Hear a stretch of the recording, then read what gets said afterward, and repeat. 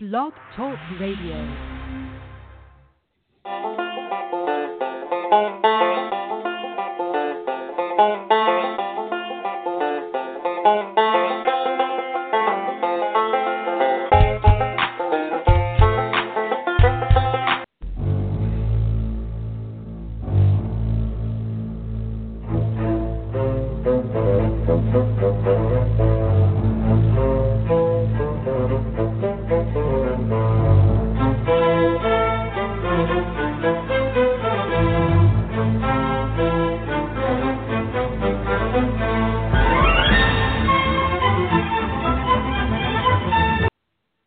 All right, my minions, it is here. It is finally here. My name's Tom Marquis, El Presidente. We're about to kick things off with our annual Super Bowl Sunday special. We do this every year, and this is the best place to start out your Super Bowl. Joining us also, the artist formerly known as the executive producer of The Balance, Rick Riggin. How are you, sir? Pretty good. How are you? You like what I did there? Sure. Sure. So, Rick, here we are. Super Bowl Sunday. We're going to kicked off. Super Bowl Sunday. It's the Patriots. It's the Rams. Those that hate the Patriots are going to continue to hate the Patriots. Guilty as charged. Although we can say that Tom Brady, if he wins today, is probably one of the greatest quarterbacks, if not one of the greatest champions of all time. We'll certainly get into that. Also joining us now is Mo, the BS Sports Show. Mo, how are you, sir? Good morning. Are you ready? Are you ready to rock and roll? Man, you guys sound like you got to get some more coffee in you. Here, I've been drinking coffee and Dr. Pepper for 2 hours. Let's roll. But so we're gonna. I was just talking to Rick here real quickly about the Patriots and how big of a dynasty they are. And then really we're kind of on the verge, if you will, of Tom Brady probably being one of the greatest champions of all time. Of course, we've got the LA Rams. A lot of people say the Rams should not be there because of that pass interference call. Unfortunately, the way the rules are set now. So we're going to get into all of those conversations. But we'll start with you, Rick. Super Bowl Sunday, what are your thoughts? Well, I would just go back to that pass interference call that wasn't called. I mean, you don't really know what would happen. Even if they would have called that pass interference, it's no guarantees the Saints were going to score points anyway. So, yeah, it was a blown call, but there's nothing you can really do about it. So, and there's no guarantees that the Saints would have scored points anyway. So, here we are.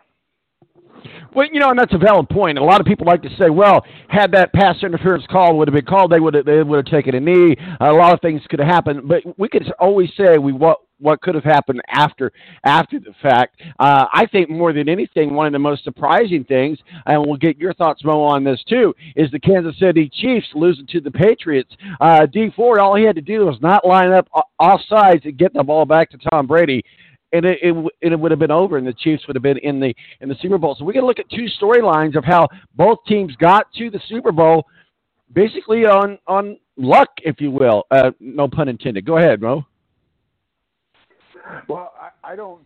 I'm one of those that doesn't care too much about the non-call, because had they called the face mask on Jared Goff earlier in the quarter, then that would have made the Rams first and goal from the 3. So. That one's not a big deal to me. As far as the Chiefs go, that's one thing the Rams got to try to avoid today is, Andy Reid and his adjustments were made too late to be able to catch the Patriots. So that's one thing the Rams have to do today is not wait so long to make the adjustments, till the second half and be able to keep it close early. If you want to jump in and talk Super Bowl with us today, 917-889-8516 is our digits. We're going to take a quick break, and we'll get back, and we'll get things teed off. Super Bowl Sunday right here on the Balance Radio Network. Tonight, I just want to take you away. Blow your hands up in the sky. Let's set this party alright.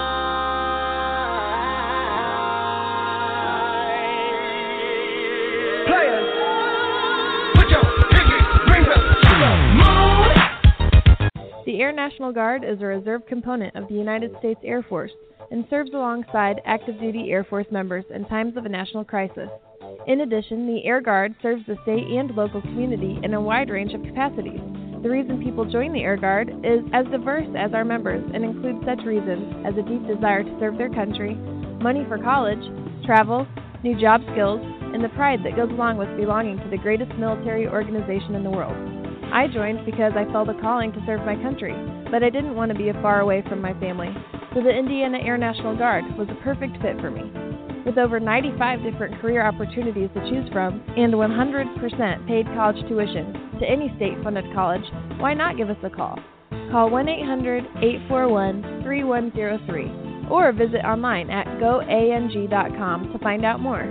Again, that's 1-800-841-3103. The Air National Guard, guarding America, defending freedom. It's double trouble, double the fun at African Safari Wildlife Park in Port Clinton, Ohio. See the largest antelope on Earth, the giant eland, and the ugliest creature on Earth, the African warthog. There's so much to see and do, including the Midwest's only drive-through safari. Feed the animals, see live educational shows, feel the excitement.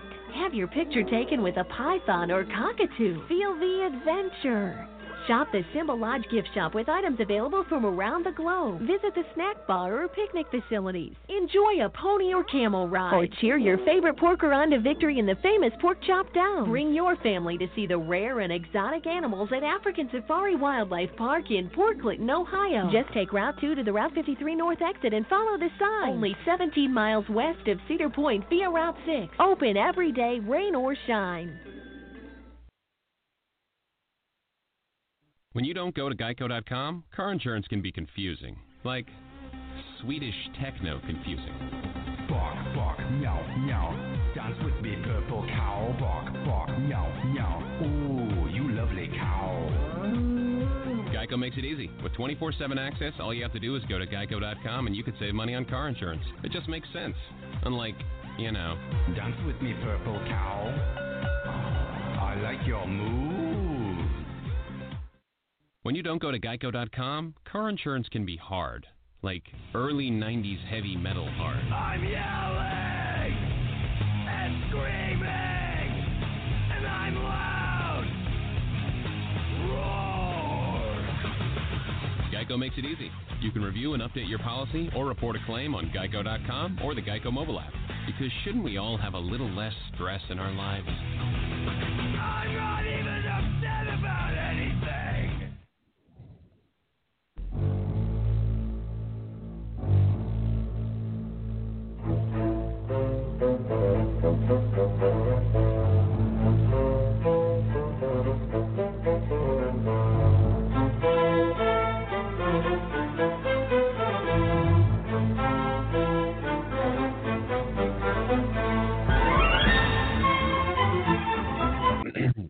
All right, welcome back to the Balance Super Bowl special, Super Bowl Sunday, 917-889-8516 is our digits. Ed Kratz, our official official contributor to the Balance beat writer for the Philadelphia Eagles, is going to be joining us. He's just running a little bit behind today, so never fear, we will have the great Ed Kratz on. Guys, let's talk a little bit about Super Bowl Sunday as it is, as I think it should be a national holiday. I think everybody should have the day off tomorrow because there's going to be a lot of people with that Super Bowl flu. But, you know, every year we all kind of do our own things. Maybe we go to a party. Maybe we have a big drink fest. Maybe we have a food fest. Maybe we do all the above. It's really more about a time to have a good time and, you know, unwind. And then, you know, certainly there is the game, but there's a lot of aspects about the Super Bowl that don't really pertain directly to the game. And one of those, my favorite, is the Puppy Bowl, which I'll watch a little bit later on as well. So, Rick, we'll start with you. Any traditions, any Super Bowl traditions that you have, superstitions, anything that you guys do every year? Nope, just drink beer. That's about the only tradition as far as any tradition I get. Yep. I think Super Bowl Sunday, race day, and New Year's Eve are the 3 days you can start drinking relatively early. I don't know. That's just my thoughts. Mo, what are your normal traditions on Super Bowl Sunday? Do you guys have any superstitions, anything that you guys go through? Yeah, I usually give myself some one-man hand love, and then not really. It just varies with my job. It's different. It seems to be different every year, so it just varies. Luckily, though, covering the Browns, I haven't had to do anything, for that yet. No, it definitely. Usually, it winds up that I'm the last one in the house awake for the end of the Super Bowl. So, I mean, that's really the only tradition. Is I'm the last one that sees the end of the games. Well, all I can ask of you, and I don't want this visual, but when you're doing that one-man love, don't do it to Tom Brady, okay? Don't do it to Tom Brady. Guys, let's kind of go around some of these storylines here. Certainly one of the things that we look at, really, Bill Belichick and Sean McVay, probably one of the greatest coaching minds of NFL history, if you will. Obviously, Bill Belichick has led the Patriots to many Super Bowls and to a win. A lot of people think that maybe the quarterback's more important than the coach. But I think in this case, you got to look at two very bright brains. And if you think for one moment that the other one's going to be able to outsmart the other one, you're wrong. Rick, what are your thoughts on this battle between Sean McVay and Bill Belichick? I wouldn't put Sean McVay in that category, not even kind of yet, because he's done nothing. He hasn't been in the league long enough to do anything, and he's literally done nothing. Yeah, they bought a team in L.A. to get to this point, but now he's going against Bill Belichick, who knows how to game plan around everything. He probably has 5 game plans for this game. So we're going to see, even if Sean McVay does happen to pull off the win today, I still will not put Sean McVay as one of the greatest coaching minds of all time. I know he's the hot new thing right now, and all the other teams are looking for head coaches or trying to find the next Sean McVay, but I just would not put him in that category yet. That's a valid point. You're right. The new true thing to talk about, and all the teams are looking at Sean McVay.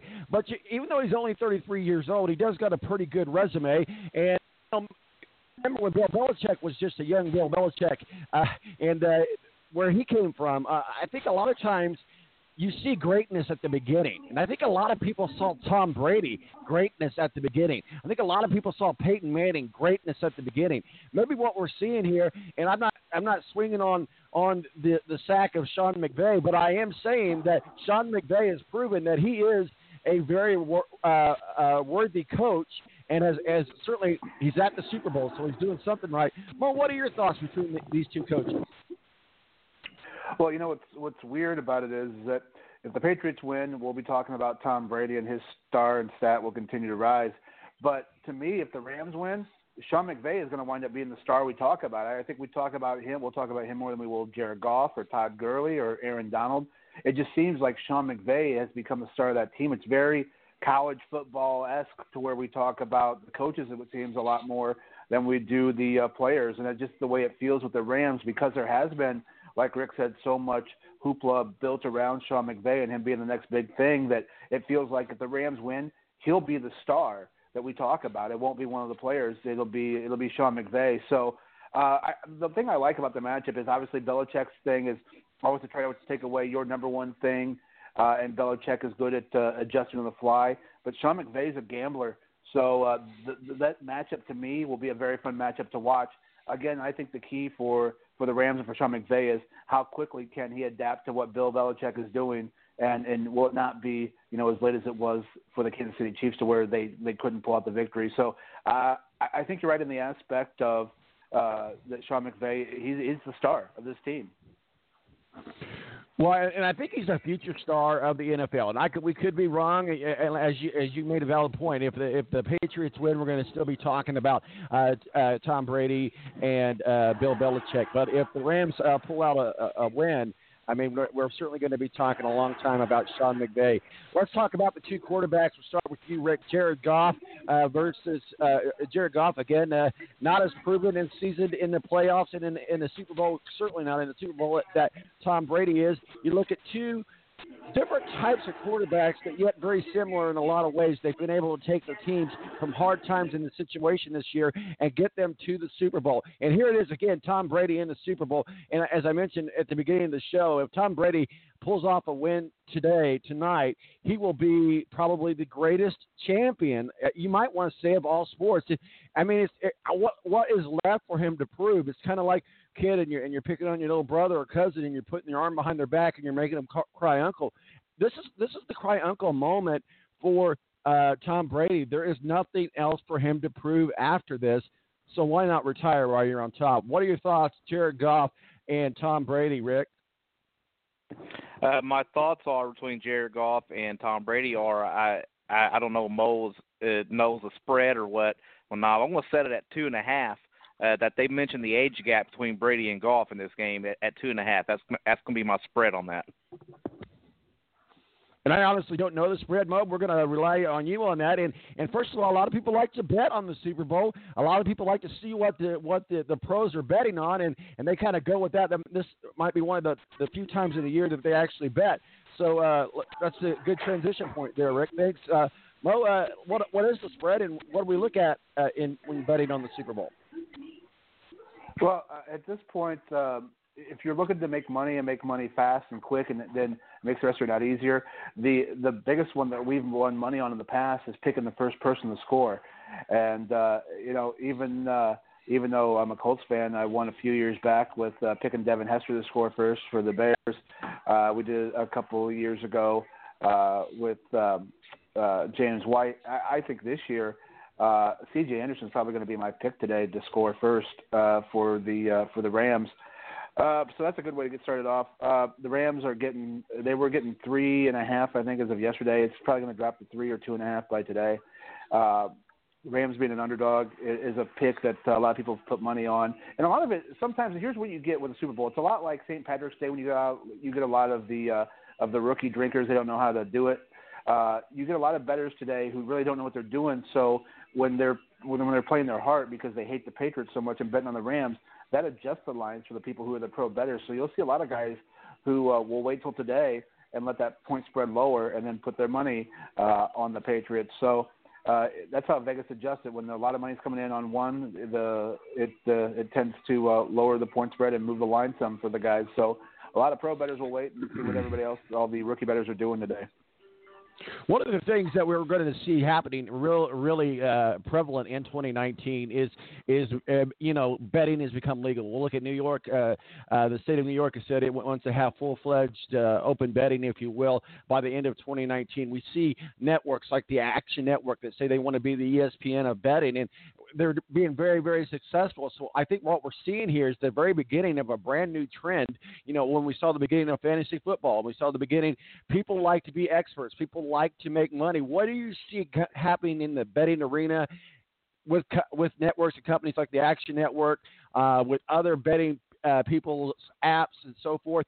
I mean, where can you direct people now that the Supreme Court says, hey, oh, yeah, by the way, it is legal to bet. You guys have been doing it all along, so here, go ahead and do it anyway. What are your thoughts 2019 as we look forward into the way betting is going to change our games and the way things are played? It's going to be changed by you're going to be able to do everything from your phone.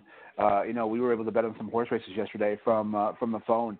So I think that's where it's going to change. I think before long, once it becomes a nationwide thing, you're going to see betting rooms at NFL stadiums and at basketball arenas, which will be really cool because they have that now. Over in the UK, when they do it with soccer, they have specific betting rooms for you to go in and bet on the game. So I think as the things change and it gets later on into this year and the next year, doing it from your phone or being able to go to the actual stadium and bet will be where it changes the biggest. Rick, I know we rely on you a lot during college football, and I know that you spend a lot of time with us in college football. So let's kind of merge over, talk a little bit about the 2019 draft that's coming up.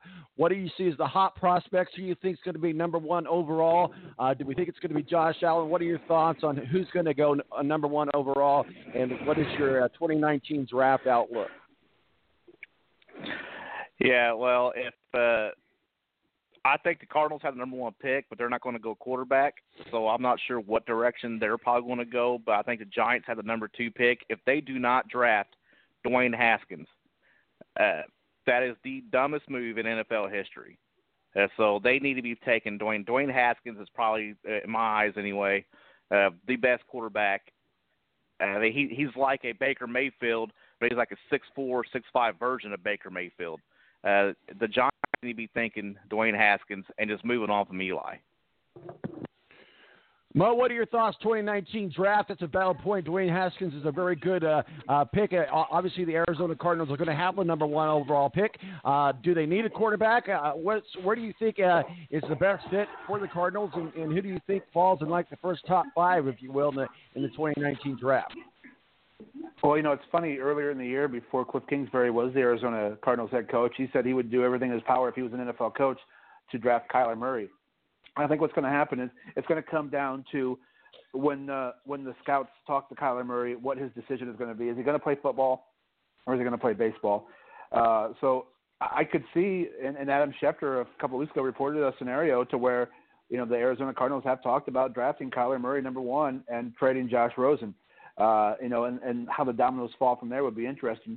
It's going to be interesting, though, to see free agency, I think, is going to play a big part this year in the NFL draft beforehand because, the Eagles picked up Nick Foles' option yesterday, but did they pick it up to keep Nick Foles or did they pick up to trade Nick Foles? So I think some of these teams who are looking for quarterbacks, it's going to be, if they find some in free agency, maybe there's not that rush on quarterbacks at the top as there normally is.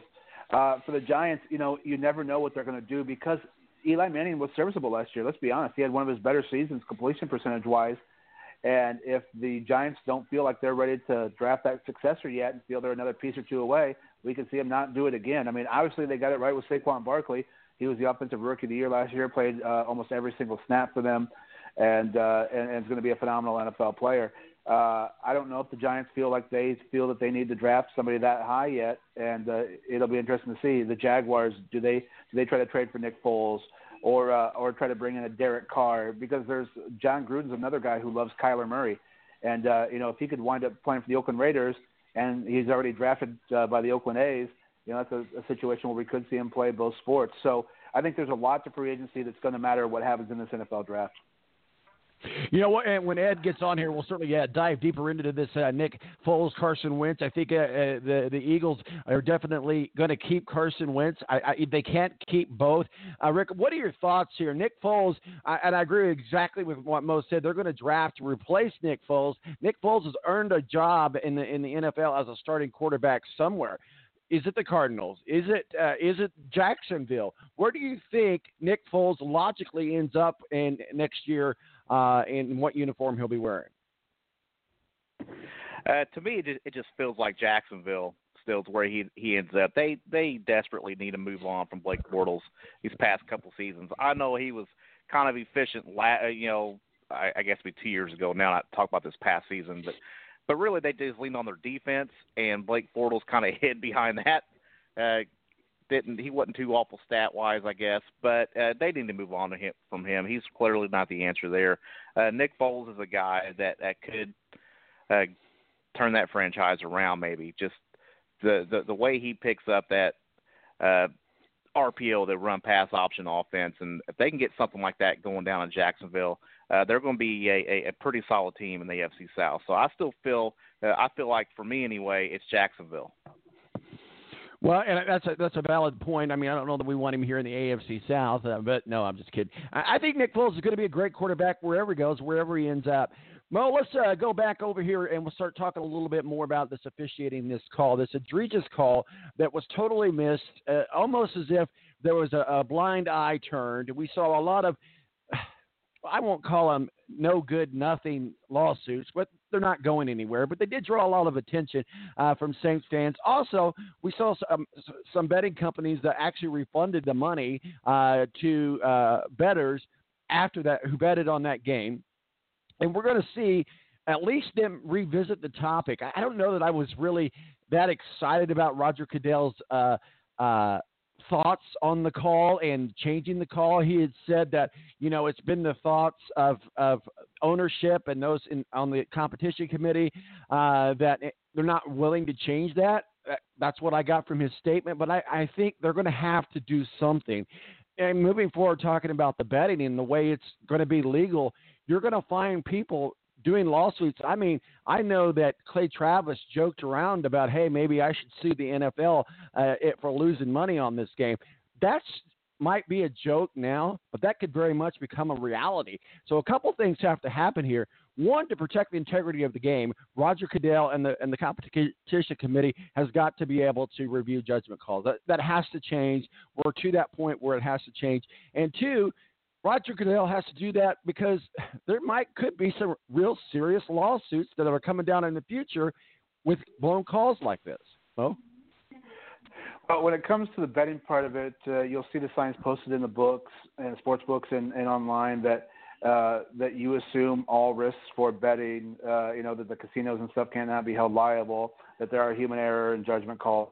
So those lawsuits never happen unless you're able to prove, like they did a few years ago, 10, 15 years ago with Tim Donaghy, the rogue NBA official. That's the only chance you ever have of winning a lawsuit like that. And still, even at that point, NBA people who had sued the NBA who were bettors didn't win much, if anything. So that's a really hard lawsuit to win, first off. Second off, I think I don't want to see it change to where everything's looked at. I mean, that just slows the game way down. I like the idea of human error, even if it goes against my team or my money.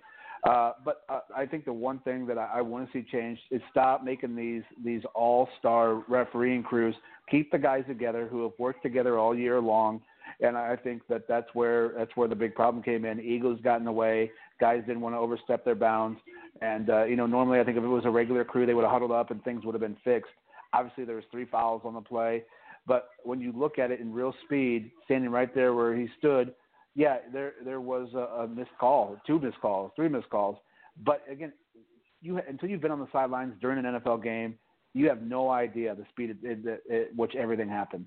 So it's just I'm okay with the way things happened. Again, you got to factor. No one thinks to want to talk about the missed face mask call on Jared Goff earlier in that quarter, which could have changed everything as well. So I'm okay with it. I don't want to see pass interferences replayed. I don't want to see holding calls replayed. I like things the way they are. Let's Rick, do you have any thoughts on the judgment calls and the competition committee on what they should do or shouldn't do in the off season? I just say I totally 100% agree with Mo. I don't want to see anything change either. Yeah, it sucks that you miss a call like that, but you know what? I also don't feel bad for Saints fans because it happened to my Lions in the playoffs 3 years ago against the Cowboys, where the linebacker completely ran through Brandon Pettigrew while the pass was still in the air, and that didn't get called either. Now, it was nowhere near like the level of impact of game because it's just the first round. I think it's the wild card matchup. The first playoff game of the weekend or whatever. But the same thing happened to the Lions, who never make the playoffs, and then that happens during the game, and it changes the course of the game in a way. But with that being said, I agree with Mo 100%. I don't want to see anything change either. Yeah, it sucks. They've already admitted the guilt because they fined, I can't remember the player's name for the helmet-to-helmet hit, so they already admit the guilt that the call was missed, but there's nothing more that can be done about it. They're not going to fire anybody or replay the game or anything like that. Maybe they look into replay, but I agree with Mo. They shouldn't change anything. And I think they should get to the point of making a decision. And I think we really do need to look at changing the ability to make a call. They couldn't make that call. I mean, making calls reviewable is, I guess, what I'm trying to say is they could have made a call and then reviewed it and then either kept it or not. But I think something's got to change just from the aspect. Let's just talk about the safety of it. I mean, you got a corner coming across field, coast to coast, and nailing a wide receiver before he even has a ball. I mean, there's some safety issues there that we've got to look at as well. This is Super Bowl special, Super Bowl 53, Atlanta. What are your thoughts, Atlanta? Last time Super Bowl was in Atlanta, the power went out, all kinds of crazy stuff. I hear Atlanta's probably not the best location for a Super Bowl, but what are your thoughts? Atlanta, Georgia, tonight, the Super Bowl, it's going to happen. Atlanta, Georgia's great. It was actually New Orleans where the power went out a couple of years ago. Oh, was it? Okay, I'm Niners sorry, you're right. and the Ravens. My fault. Atlanta's a great town, though. The only problem with Atlanta is everything is so spread out. That's one of the things that people still talk about to this day about the Indianapolis Super Bowl was how close everything was. And, when it's in Jacksonville, everything's so spread out. Atlanta's a great town. The one thing that bothers me the most about the Super Bowl, guys, and I'm not going to lie to you, is the fact that there is a friggin' Chick-fil-A in the stadium, which doesn't open on Sundays. That's when they play the football games. That's what just drives me nuts about this whole situation. The fact that there's a Chick-fil-A in the damn stadium and it doesn't open when there's football. You got to have Chick-fil-A. You got to have Chick-fil-A, that's for sure. Love Chick-fil-A. Well, we lost Rick. Hopefully we'll get him back on here in just a moment. What about the quarterbacks that were on the losing end? You got, I guess, one is at the beginning of their career, and one is at the end of their career, and that is Patrick Mahomes with Kansas City Chiefs, and you've got Drew Brees with the New Orleans Saints. We're probably seeing an end of a career coming soon to Drew Brees, if not this year, maybe next year, and we're certainly seeing the start and the emergence of a great quarterback in Patrick Mahomes. Yeah, we are, and Patrick Mahomes kept the streak alive of NFL quarterbacks who thrown 50 touchdowns yet do not win the Super Bowl in that year. Mahomes is fun, and I think that's where a lot of people really wanted to see Kansas City against the Rams. However, I think, and this is a very unpopular opinion, it was yesterday on the BS Sports Show with Billy Elvis, stand by real quick. Rick, do we have you back? Yeah, it was really funny. I thought the show went dead because I guess my phone just dropped the call. But okay. It happened right when you said the last time we was in Atlanta, the power went out in the Super Bowl, and then everything went dead. And I realized that I was texting you. I was like, something just happened with the show. But I realized that my phone just disconnected. What are the odds that it would happen exactly when I was saying that? Mo, I did not mean to interrupt you. Go ahead and finish your thoughts there, sir. I apologize. That's okay. I forget. What were we talking about? I'm old now. What were we talking about? You were talking about something that you were saying yesterday on the BS Sports Show. Oh, yeah. So the very unpopular opinion, I think that Tom Brady and the Patriots are good for the NFL because with every great story, whether it be a movie or pro wrestling or whatever it is, you got to have a great villain, and Tom Brady and the Patriots are that. So where a lot of people wanted to see the Chiefs and the Rams, I think that the NFL is very happy that Tom Brady and the Patriots are there because it gives everybody somebody to hate. There's always a great villain. You know, how much better will this story be if the Rams win the Super Bowl today because they overcame the Patriots and Bill Belichick and Tom Brady? Every great story has to have a great villain, and I think nobody's happier than Roger Goodell and the other NFL owners when Tom Brady says, by no means, 0% that he retires after this game. Because, again, every great story has to have a great villain, and Tom Brady and the Patriots and Bill Belichick are that. Well, they do have to have a great villain, which is Rick. But our great hero has just joined us. Ed Kratz, beat writer for the Philadelphia Eagles, our official NFL contributor. You can catch his work on the Sports Exchange, www.footballmaven.io/Eagles. Happy Super Bowl Sunday to you, Ed. Hey, guys. Thanks a lot. Happy Super Bowl Sunday to all of you. First of all, before we move on with the Super Bowl talk, we got to get a wrestling report from you. I know that you're coaching some pretty good young wrestlers, some up-and-coming wrestlers, and did they get the championship they were looking for? Oh, man, I'm having a blast doing this wrestling coaching. It's my second year doing it, and we did not win the team title yesterday, but we had 4 individual champions. It's 4 different weight classes. So, the kids wrestled great, had a great time doing it. Long day, don't have much of a voice left from all the yelling I was doing, but, man, I'll tell you, I love doing it. I don't know if you guys do any coaching, but I coach at the middle school level, so, I'm dealing with, 12, 13, 14-year-old kids, and it's just a great time. I'm really enjoying the heck out of it. That's awesome. That's great. That's great news. And I know, Rick, you're a big fan of another kind of wrestling. So, hey, you never know what can happen. And, I did not realize this was a real thing, but I guess it's coming to a venue here in Indianapolis. And it's called midget wrestling, so I'm going to use that word. Midget wrestling. Midget Wrestling Mania is coming here to Indianapolis. So, Rick, I think you need to come up here for that. We need to go to that. That just sounds like a good time. So they just had that here. I didn't go to it. I should have. But that sounds like it would be awesome. Well, what do you think about it, man? Midget wrestling, huh? Well, I actually worked for the WWE for a couple of years, and I can't tell you the number of times that I wrestled a midget and have been headbutted in the crotch by a midget around the Midwest by a guy named Hornswoggle. So, yes, I've been a part of midget wrestling. Oh, we digress, don't we? Ed, welcome aboard Super Bowl Sunday.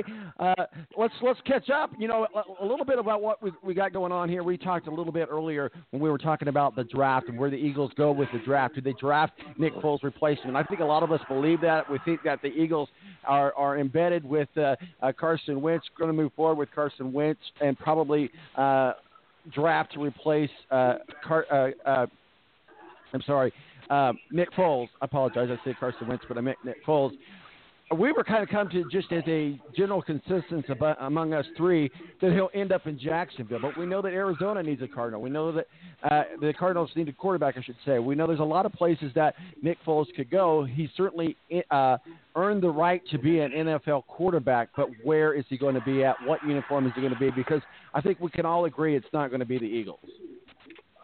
Yeah, I don't think it'll be the Eagles. And you know, here we're talking about Nick Foles, the MVP of last year's Super Bowl, and what he did last year certainly adds to his resume. You know, he threw those 3 touchdown passes against the Patriots in Super Bowl 52 last year. It was terrific.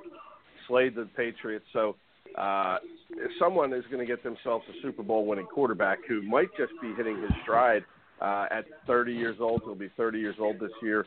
But a lot of people are comparing him to Kurt Warner, the Hall of Fame quarterback who really didn't hit his stride until about this age and really played well into his 30s. So Nick Foles is going to be a hot commodity. The question is, are the Eagles going to trade him, or are they just going to let him walk off into the sunset? They have an option they can pick up on him on February 10th. To pick up his $20 million contract, and then Nick Foles will have 5 days to decide whether he wants to get out of that deal and give the Eagles $2 million and become a free agent. I suspect the Eagles will probably pick up that contract as option and maybe make a deal with Foles that, look, we're going to try to trade you. We're going to try to come up with a team that will satisfy you. Where do you want to go? Because he has earned that. He's a Super Bowl winning quarterback here in Philadelphia. Now, where would he go? He has to find the right system. I would be surprised if he goes to the Washington Redskins. I don't think he would really fit in that Daniel Snyder-type culture that he has down there.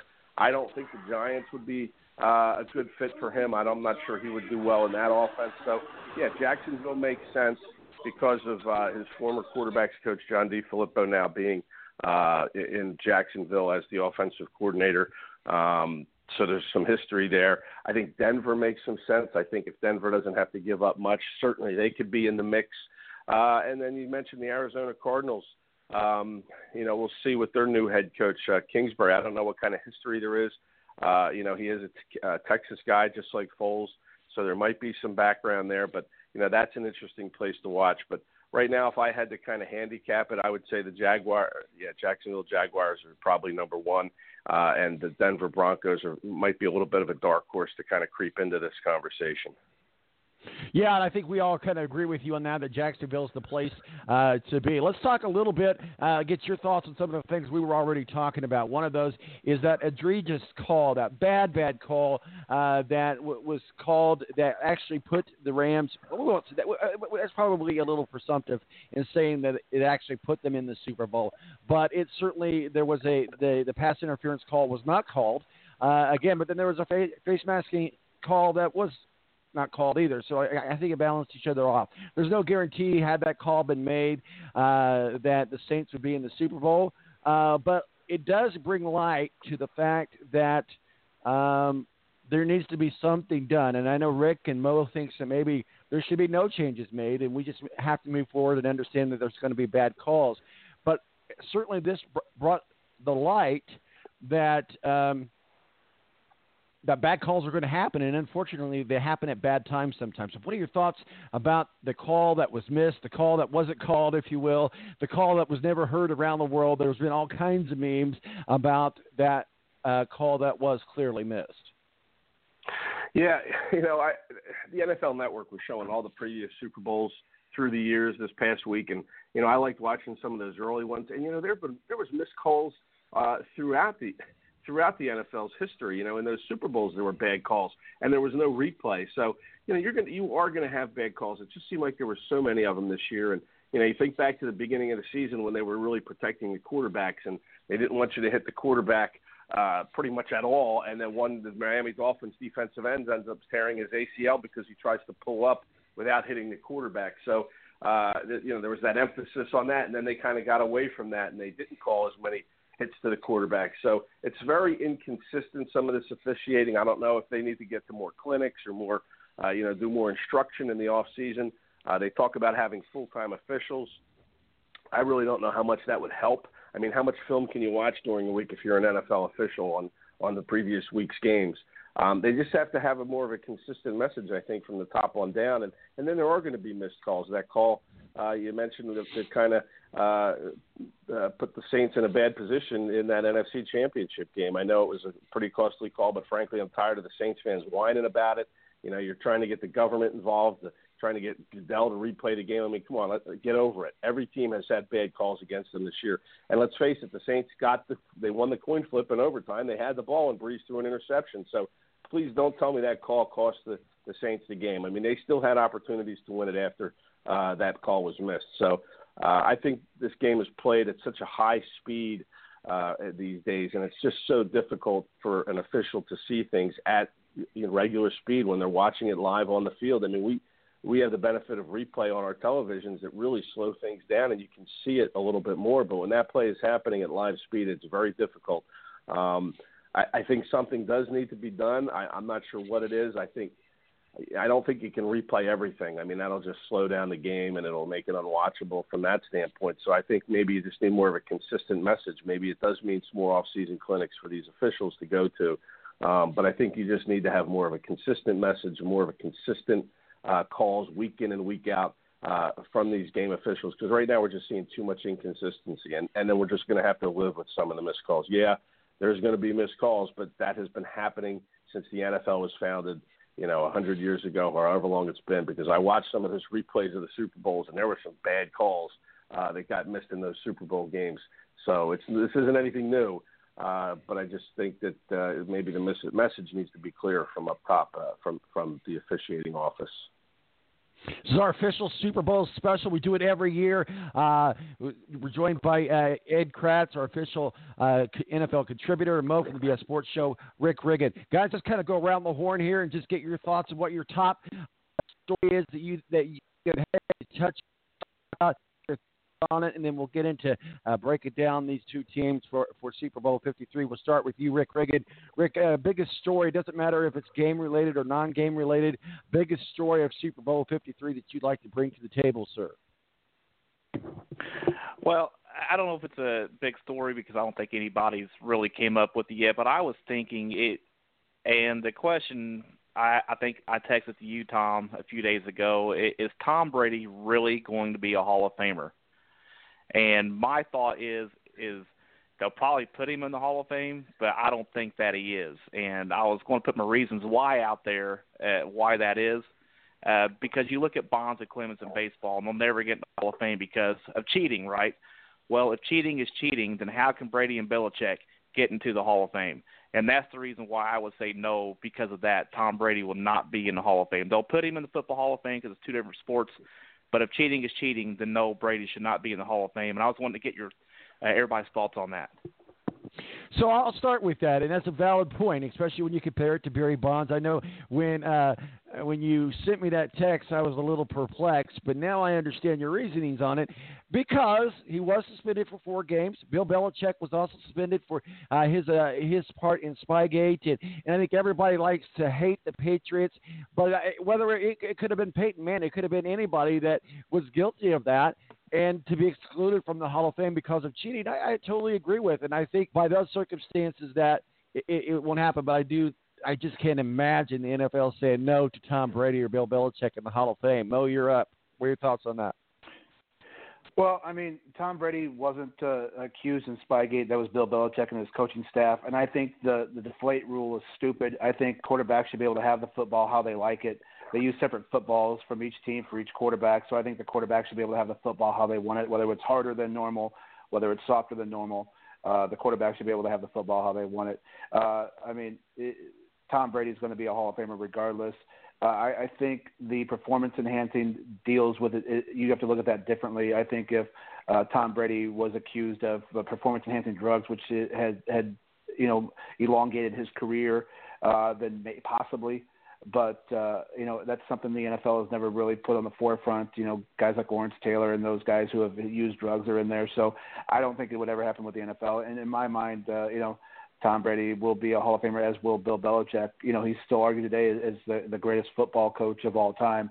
And Tom Brady is the greatest quarterback of all time. So I don't think there's any shot of them not making it in. I think the cases are different. Like I said, I think the deflate rule is stupid. The Spygate stuff, it is what it is. He got caught. He got suspended. But regardless of that, he still wins a lot of football games, a lot of championships. And what he's done, getting this team back to the Super Bowl or to the AFC Championship, 8 or 9 straight years, is absolutely insanely hard to do. So they're both Hall of Famers. Ed, what are your thoughts on that story? Yeah, well, I agree with Mo. But I can see Rick's point. But they are different situations. Like Lo said, it wasn't like he took performance-enhancing drugs. I don't agree that the air should be let out of balls, though. I think you all have to play with the same ball, and it should be filled to a proper whatever it is PSI that you put in the balls. But and he's doing that. And kind of an addendum to that. When he got caught for letting air out of the balls was, the Patriots led the league in the fewest amount of fumbles that season, and that could be because they were playing with a softer ball. It's much easier to hold on to a ball when it's softer. So, they got caught prior to that game, I guess, against the Colts, but they were doing that all season long. So, that's a violation of the rules, whether a quarterback should be allowed to have the ball inflated to a proper poundage or not. They broke the rules. That was a violation. So, but I don't think people remember that. I think Brady, gosh, when you look at his record, man, this is his 9th Super Bowl in 17 or 18 years in the league. That's just amazing. I don't think you will ever see a quarterback that'll play half of his career with games in the Super Bowl. That's just crazy stuff. As far as Bill Belichick, look, they got caught cheating in that Spygate, and they were penalized the first-round draft pick. That's how severe it was. So that was a blatant cheat that they had going on with that Spygate stuff. And they were destroying documents. Roger Goodell destroyed all the documents because he didn't want more to come out, because I think there was more to it than what, even the public knows. It was severe enough for Roger Goodell to take a first-round draft pick away from the New England Patriots franchise, one that he loved, with Robert Kraft as the owner. So, that was a blatant cheat. But again, I think Belichick will probably get in. People won't like it. There'll be a segment of people that won't like it because of the cheat gate, and that will never go away. But, to me, they're both first-time ballot Hall of Famers from, 5 years after they retire. And that'll upset some people, but I think it's well-deserved on both fronts. Mo, your hot take or story that you want to talk to or bring to the table about Super Bowl 53? The most important player to me in this football game is Ndamukong Suh. And here's why. So Tom Brady tends to struggle. We saw it with the Eagles last year when he gets pressure up the middle. We know Bill Belichick is going to try to take away your best thing on either side of the ball, which will be Aaron Donald. And, when teams try to blitz the Patriots and they have to use their safeties or use their defensive backs, that's when Tom Brady tends to tear you apart, tends to pick apart your offense. So to me, the most important guy on this football team and in this game is going to be Ndamukong Suh. Can he get pressure on Tom Brady up the middle where it makes Tom Brady a little bit uncomfortable? It's hard to make him uncomfortable, but that's where it tends to happen, is right up the middle. And I don't think it's going to come from Aaron Donald. So I think the most important player in this game, and people have called me crazy all week long, is Ndamukong Suh. I actually agree with that take, and that's a very valid take, because you've got to figure the only way you're going to beat the Patriots and the only way you're going to beat Tom Brady is to get them off their scheme and to get them and most importantly, keep Tom Brady off the field, make him a spectator, and that's got to be a job of his. So I agree with you. That's probably one of the most important players on the game today. Rick, what are your thoughts on that? Suh's I'm just going to go with Suh, the most important player on the field tonight. Yeah, I think he's probably right, and I had this thought a couple days ago, because you want to take a guy away. What do you do? You double team a guy. Well, the Rams have two guys on that line, so if they double team Aaron Donald, that's going to leave Suh one-on-one. Even though I think the Patriots' offensive line is pretty good this year, but they really have two guys on their defensive line, the Rams do, that you have to double team. So if you double team one, it's going to leave the other one. So what do you do? It's going to be interesting to see. But I agree with Mo. I think Sue's going to have a game to remember because of that. And Ed, I get your thoughts on this as well. I mean, you got to remember she was offered a lot of lucrative contracts. He took less money to go to the Rams, and I think he saw something there with the Rams that he could be a part of and be a leader with. He was obviously a cap casualty with the Miami Dolphins, released back in March, and then decided to take less money to go to the Rams, and he's been a vital part of that Rams defense. What are your thoughts? Yeah, I agree with you, and no quarterback likes to have any pressure in his face, and the Ndamukong Suh has to come, up the middle and get in Brady's face and make it uncomfortable, make it impossible for him to step up, and then you try to force him to the outside where you might have Aaron Donald crashing in on one of those ends. So I mean, we saw it last year with Brandon Graham. They, the defensive end, they moved inside for one play to defensive tackle in the final 2 minutes of that Super Bowl last year with Brady and the ball in his hands with a chance to win the game. And Brandon Graham came right up the middle and was able to get pressure on Brady, knock the ball away, and create a fumble that, was probably one of the greatest plays in Eagles history. So, the Ndamukong Suh can certainly do that and could make an impact. Now, to me, James White is a very important part of this game for the Patriots to kind of counteract that pass rush. I think the linebacking core of the Rams is probably the weakest level of that defense. So you're going to have, some quicker passes, I think, to the running backs, maybe Sony Michel. But, certainly James White has a history in this game 2 years ago or 3 years ago now, I guess, in 2016. He was the MVP. He caught, I think it was 18 passes for, 150 yards, something like that. I don't think it was 150, but it was certainly over 125. And I suspect that he could play a role because I think the Patriots are going to try to get the ball out of Brady's hands quickly to negate that Sue presence and that Donald presence on the outside or inside, wherever he lines up.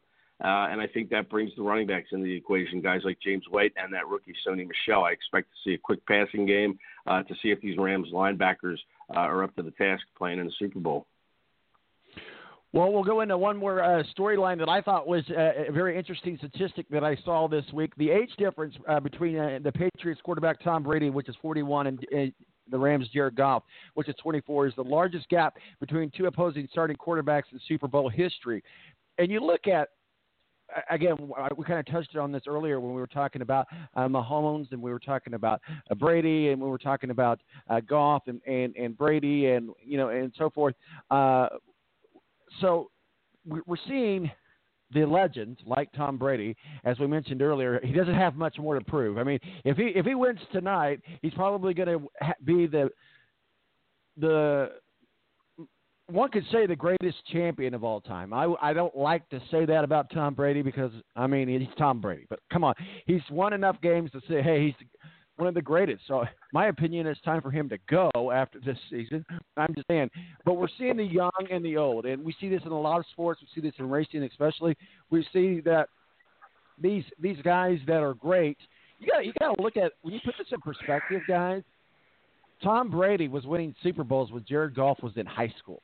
And now they're facing off each other. That's got to be a mammoth coming to Jesus moment for Jared Goff, and where he's at, where he's come, and where he's going.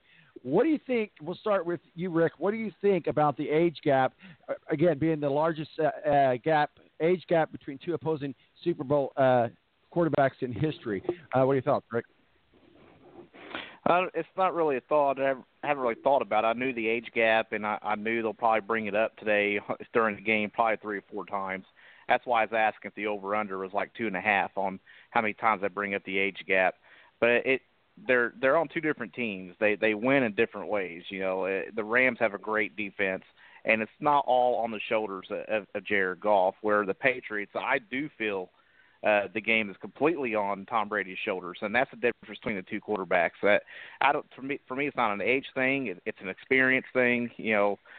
Brady's just been there.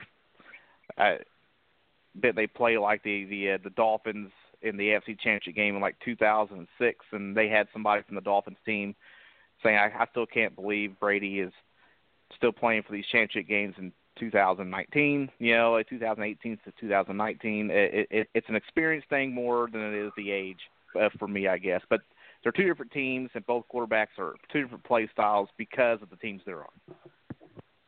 Mo, what are your thoughts? Is there anything to this age difference, or, I mean, let's face it. I mean, no, Tom Brady's 41, but he's probably the healthiest 41-year-old out there in the world right now. But anyway, what are your thoughts on the age difference there?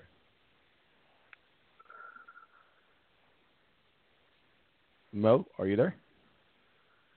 Yeah, sorry. I think it's strange that that we seem enamored with what Jared Goff has done because shame on the Rams and Jeff Fisher for making us think that Jared Goff was a bust. I think this is Jared Goff, and it just took the right system and the right coach for him to be who he is. With Tom Brady, it's very curious to me. It seems like we look at Tom Brady a lot like we look at LeBron James. We hold the losses against them so much. You still hear people all week long, Joe Montana is the greatest quarterback of all time, never lost, 4-0, no interceptions. But getting there, to me, is so hard to do, and the consistency of which he's gotten there, the consistency of which LeBron James made it to the finals and drug bad teams to the finals, both of them. I mean, there's been a couple of New England teams that honestly had no business being there, but because of the greatness of Tom Brady and Bill Belichick, they are. I don't think we give the Buffalo Bills enough credit for making the 4 straight Super Bowls because it's such a hard thing to do, especially in this league and in this day and age. So where I obviously Tom Brady and his age is an experience. I don't think he gets enough credit, which is so weird to say at times, for what he's done just because we tend to hold the losses against him. And if he loses today, a lot of people will try to downgrade Brady for that. But again, just getting there and having covered LeBron James for the last couple of years with the Cavaliers, just watching the process it takes for these great players just to get these teams there is amazing to me. So as where Tom Brady's been enemy number one for, however many years he's been in the league, especially, being a Colts fan, it amazes me at the consistency of which him and Belichick have done it. Ed, is there anything to the age gap between Tom Brady and Jared Goff?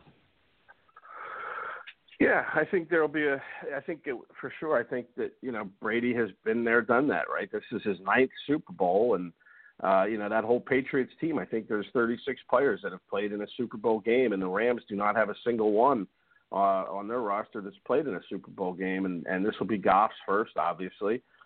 He's young. He's only his 3rd year in the league, and it's going to be up to him not to make mistakes. I mean, he cannot make any killer mistakes. It's going to give this Patriots team a short field. And, he does have the luxury, Goff, of having, an MVP-type running back in Todd Gurley, a guy in C.J. Anderson who really has brought some fresh legs to this team in the backfield. And, he doesn't have to do it all himself. And I agree with what Rick said. Tom Brady, the Patriots go as he goes. And, that's why they have had so much success, is because Brady has been able to do it at such a high level for so long. So, I think that's definitely an advantage for the Patriots. But Goff just has to play within McVay's offense. McVay can't ask him to do too much. They can't afford to get behind by a big number, because then Goff will have to do more than what I think McVay wants him to do.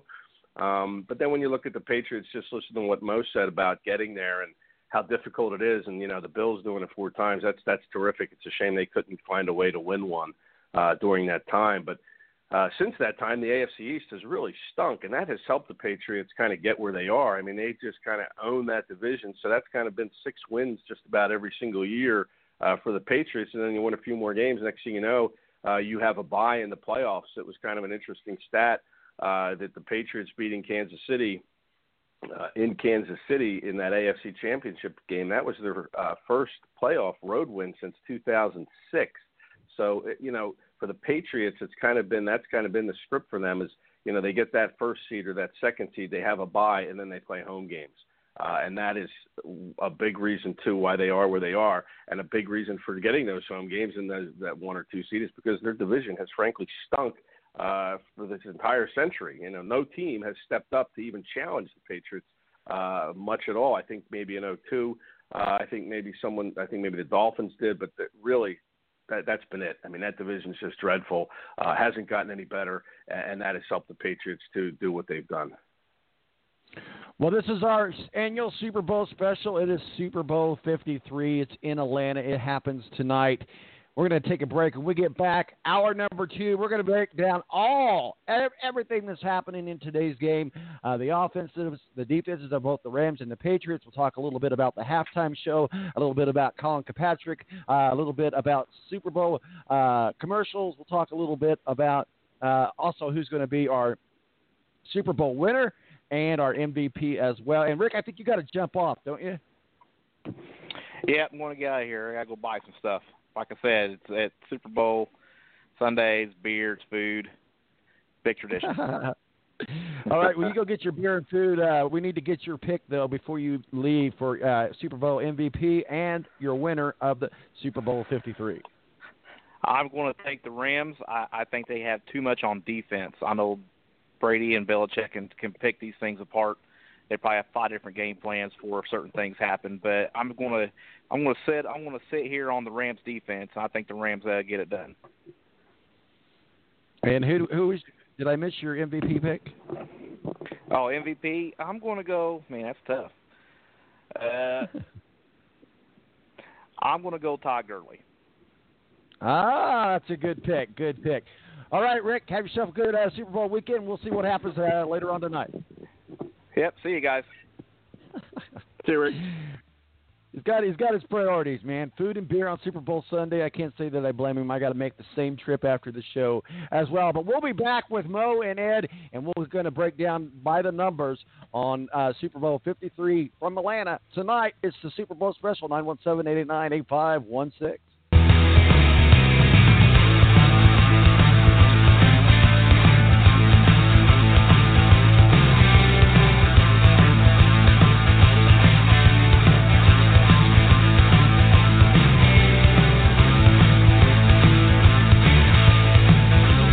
The Air National Guard is a reserve component of the United States Air Force and serves alongside active-duty Air Force members in times of a national crisis. In addition, the Air Guard serves the state and local community in a wide range of capacities. The reason people join the Air Guard is as diverse as our members and includes such reasons as a deep desire to serve their country, money for college, travel, new job skills, and the pride that goes along with belonging to the greatest military organization in the world. I joined because I felt a calling to serve my country, but I didn't want to be far away from my family, so the Indiana Air National Guard was a perfect fit for me. With over 95 different career opportunities to choose from and 100% paid college tuition to any state-funded college, why not give us a call? Call 1-800-841-3103 or visit online at goang.com to find out more. Again, that's 1-800-841-3103. The Air National Guard, guarding America, defending freedom.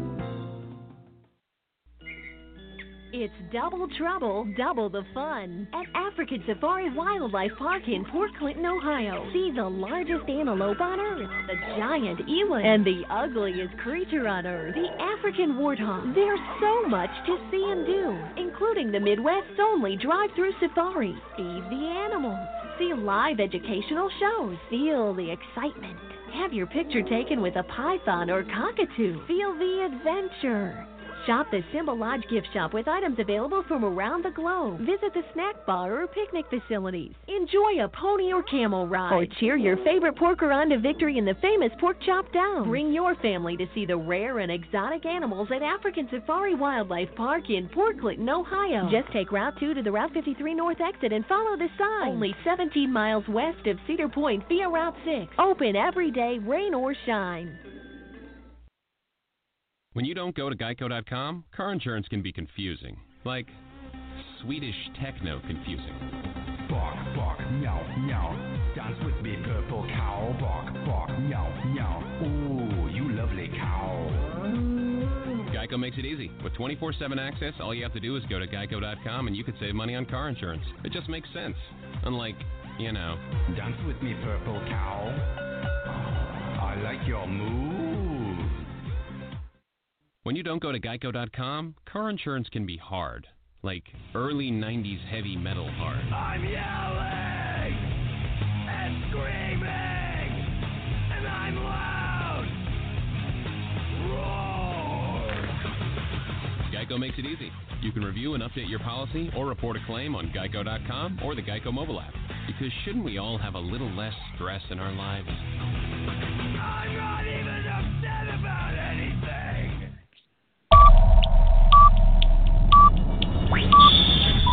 All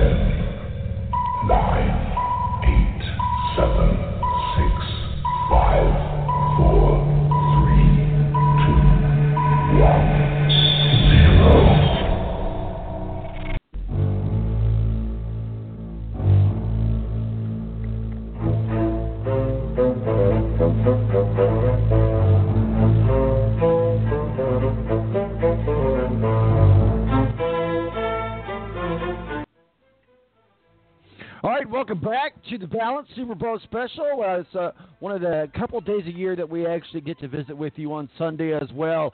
On our IndyCar special, Indy 500 special, we have that on Sunday as well. It is Super Bowl 53. It is Atlanta. We have two teams ready to go tonight. The New England Patriots, a proven foe in the Super Bowl, cannot take them for granted, cannot fall asleep on them. And again, of course, we've got the LA Rams, who have the chosen one, the Messiah, the new blood, if you will. Ed, and you didn't get to join the conversation with us earlier when we were talking about Sean McVay, the new hot, trendy thing that everybody's looking at in the old scruffy Bill Belichick.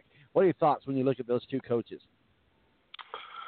Well, if I have to hear again how young Sean McVay is, I'm going to have to, probably get sick or something because, I'm just tired of hearing about it. And, I know here in Philadelphia it kind of rubs people the wrong way, Sean McVay, too, because, here is Doug Peterson who, isn't the young grizzled vet but has beaten Sean McVay twice in 2 seasons. He's got a 2-game winning streak over McVay. He's 2-0 against him, both wins happening in the Rams' own backyard. So, Eagles fans don't want to hear how great Sean McVay is when he couldn't even find a way to beat Doug Peterson in his 2 matchups against him. And, obviously he is an offensive, very good offensive mind, but when you look at his team this year, I guess he played a lot of the same formations. He was in 11 personnel a lot this year with one tight end, using one tight end, and that kind of got a little too predictable. You saw it toward the end of the year. Teams tried to figure it out, and now McVay is trying to go a little more multiple with his offense. And he's going away from that 11 personnel package, and using it a little bit less. He still uses it a lot, but, to beat the Patriots, you need to have a multiple offense because, Bill Belichick is a master at taking away whatever your top weapon is. We saw it against Keenan Allen with the Chargers. We saw it a little bit at Kansas City with Tyreek Hill. So, he's very good at taking away that number one option. So the Rams need to find a way to be multiple. It's really not in McVay's DNA to be as multiple as some of these other teams are in the NFL, and that's going to be interesting to see if these 2 weeks have given him an opportunity maybe to find a little bit more ways to employ that offense of his rather than just being so predictable, because if he's predictable again, Belichick's just going to shut that offense down. All right, guys, let's start the talk. Let's start the game talk. Every game starts with the national anthem. We finally thought we had the national anthem protest, scandal, whatever word you want to attach, insert name here. We saw networks not showing kneeling. But then, wait a minute, Colin Fitzpatrick was not getting the attention that he wanted anymore, and he begged and pleaded for people to take a stand and not play at the halftime show or not sing the national anthem. One of those people that took that heat was Gladys Knight, and of course Maroon 5 will do the halftime show. But really, what are your thoughts about this constant nagging Colin Fitzpatrick and what's going on? I'm ready to get past that, but here we are, Super Bowl Sunday. We're talking about it again. Real quickly, what are your thoughts? I don't even talk about Colin Kaepernick really anymore. To me, it's a dead issue. I think we're long away from what the actual issue was when he started his whole protest. I think it's morphed into something completely different. I think it's gotten off message. So honestly, I don't even really talk about it on my show anymore. I couldn't agree with you more. And Ed, I think maybe you might be in agreement with that as well. What are your thoughts? Yeah, I agree. I mean, Colin who? I mean, Kirkpatrick, Kaepernick, doesn't matter. I mean, he hasn't played in the league in a couple of years now, and let's just move past it. There's a reason he hasn't played, and I think we all kind of know what that reason could be. I personally think it's because he just can't really play, and that might be part of it. But I think the other part of it too, and I agree, is that he's kind of been blackballed for what his stance was. But listen, we're beyond that now. no need to bring that up or relive it. All right, guys, and Ed, talk with us a little bit about what it's been like having the Super Bowl honeymoon this year, being the defending Super Bowl champion. I know you guys have had your ups and downs, and you guys were right there in the thick of it all. Certainly no reason to believe that you won't be back next year, but talk with us a little bit about the Philadelphia Eagles Super Bowl hangover. Well, I know, I was in Minnesota for that week last year, and it was just great. It was really an Eagle fan takeover in Minneapolis last year. I would say, the fans in that stadium were probably 70% Eagle fans versus Patriots fans. And, I know some people down in Atlanta this week covering the game, and they say the atmosphere is completely different. There's not as much buzz there. The Patriots fans, there's not a lot of jerseys. There are, but, the Patriots fans are excited for their team. But really it's kind of, this is just another year the Patriots are in it, third straight year. So, imagine a fan base that has had that kind of success. You're obviously not going to be as stoked as you were if you were, say, an Eagles fan whose team hadn't made it to the Super Bowl since 2005, or a Colts fan. Imagine the turnout the Colts would have if their team was playing in the Super Bowl, or even the Chiefs. That rabid fan base the Chiefs have, had they been in Atlanta this week. But and as far as LA goes, they're kind of new to the city. I know they've been back and forth through the decades in L.A., St. Louis, back in L.A. But, there really isn't that passionate fan base in Los Angeles either for the Rams. I mean, they're trying to get to that point. And, there are some Ram jerseys that are turning up in Atlanta. But, the buzz isn't the same. There isn't that rabid fan base that's descending on Atlanta like we saw in Minnesota last year. So, that's kind of been an interesting thing. But I think for the Eagles, they really made things interesting in the postseason. They were an interception away from probably beating the Saints and going to L.A. and trying to make it 3-0 against Sean McVay and his Rams, and I think they would have found a way to win again. So, it is what it is. The Eagles aren't there. They certainly did themselves proud by making a run late. They're 6-7 at one point in the season, eliminated from winning the NFC East, and yet they made a great run going to L.A., beating L.A., hosting the Texans, beating a Texans team that was ticketed for the playoffs, and then shutting out the Washington Redskins and getting help from the Vikings going belly up against the Bears for the Eagles to get in the playoffs. So, it was a great finish for the Eagles, and you're right. I think that they have the ability to get back. It's a key off season for them. A lot of decisions to be made, not just Nick Foles. They need to find, some running back. Need to figure out what's going on with their offensive line. So there's some questions that need answered, but I certainly think they have the talent to get back into the mix in 2019. Mo, let's talk about your season this year. Obviously, you cover the Bears and the Browns. You're also a Colts fan like myself, so help me play the homer card here. At the beginning of the season, you and Rick both said Andrew Luck won't make it 6 games. Andrew Luck isn't back. There's so many problems that need to be fixed. The Indianapolis Colts went out and checked off boxes. They started off slow, but were able to get things together. I think we've got a lot of holes fixed in the offensive line. I think we can safely say that Andrew Luck is back. So talk with us about your season with the Browns, the Bears, and as a Colts fan. Well, I mean, all those teams took big step forwards this year. I don't think anybody thought that Andrew Luck was going to have the season that he had the way things started out. The Colts defense was lacking at the beginning of the season, and then, we found Darius Leonard, who became the Defensive Rookie of the Year and an All-Pro. That helps the drafting, obviously, of Quentin Nelson, another rookie All-Pro, and the offensive line helped. It's a strange formula that the Colts couldn't figure out for 5 years. You have a franchise quarterback, you should protect him. I mean, who knew? I think the Colts need some help still on defense and the defensive backfield, and they need another weapon alongside T.Y. Hilton. But as far as the Bears go, there's another team that took a big step forward this year. They've got to solidify a few things here and there. They got to figure out their running game a little more, maybe another weapon for Mitch Trubisky. But they're a team moving in the right direction too. Then you'll get a full off season with Khalil Mack, and to get him fully ingrained and fully in shape for next season is a scary thought. And then obviously for the Browns, there's rejoicing galore like there hasn't been in years for this football team. It's going to be another big draft for John Dorsey in this front office. Can Freddie Kitchens continue the magic he had on the offensive side of the football? with Baker Mayfield, and now being the head coach. What will happen with the defense with Greg Williams being gone now? So that'll be a big thing for those guys as they move forward. But there hasn't been this much excitement, I think, for an offseason in years for this Browns team. Well, we'll see what happens. All right, guys, let's get into it. We'll start with you, Ed. Let's start with the offense of the LA Rams, obviously led by Todd Gurley and Jared Goff, and as we just talked about, Sean McVay. And we'll do a drinking shot every time that there's an age gap mentioned during the game. We'll take a shot. So what are your thoughts? The offensive line, break it down for us. Help us watch some tape of the LA Rams. What do they got to do to beat on the offensive line to beat the New England Patriots in Super Bowl 53 in Atlanta tonight? Yeah, well, it does all start up front if you're the offense on that offensive line.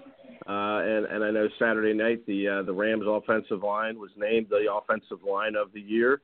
In that award ceremony, take it for what it's worth. But the last team to win that award was the Philadelphia Eagles the night before last year's Super Bowl, and they went out and they won the Super Bowl. So, could that be a harbinger of what's going to happen later tonight, Super Bowl Sunday night? Maybe, because I know that offensive line is pretty good, and it's a little underrated because, Gurley and Goff and now C.J. Anderson, they're getting a lot of the headlines, and Brandon Cooks, the wide receiver.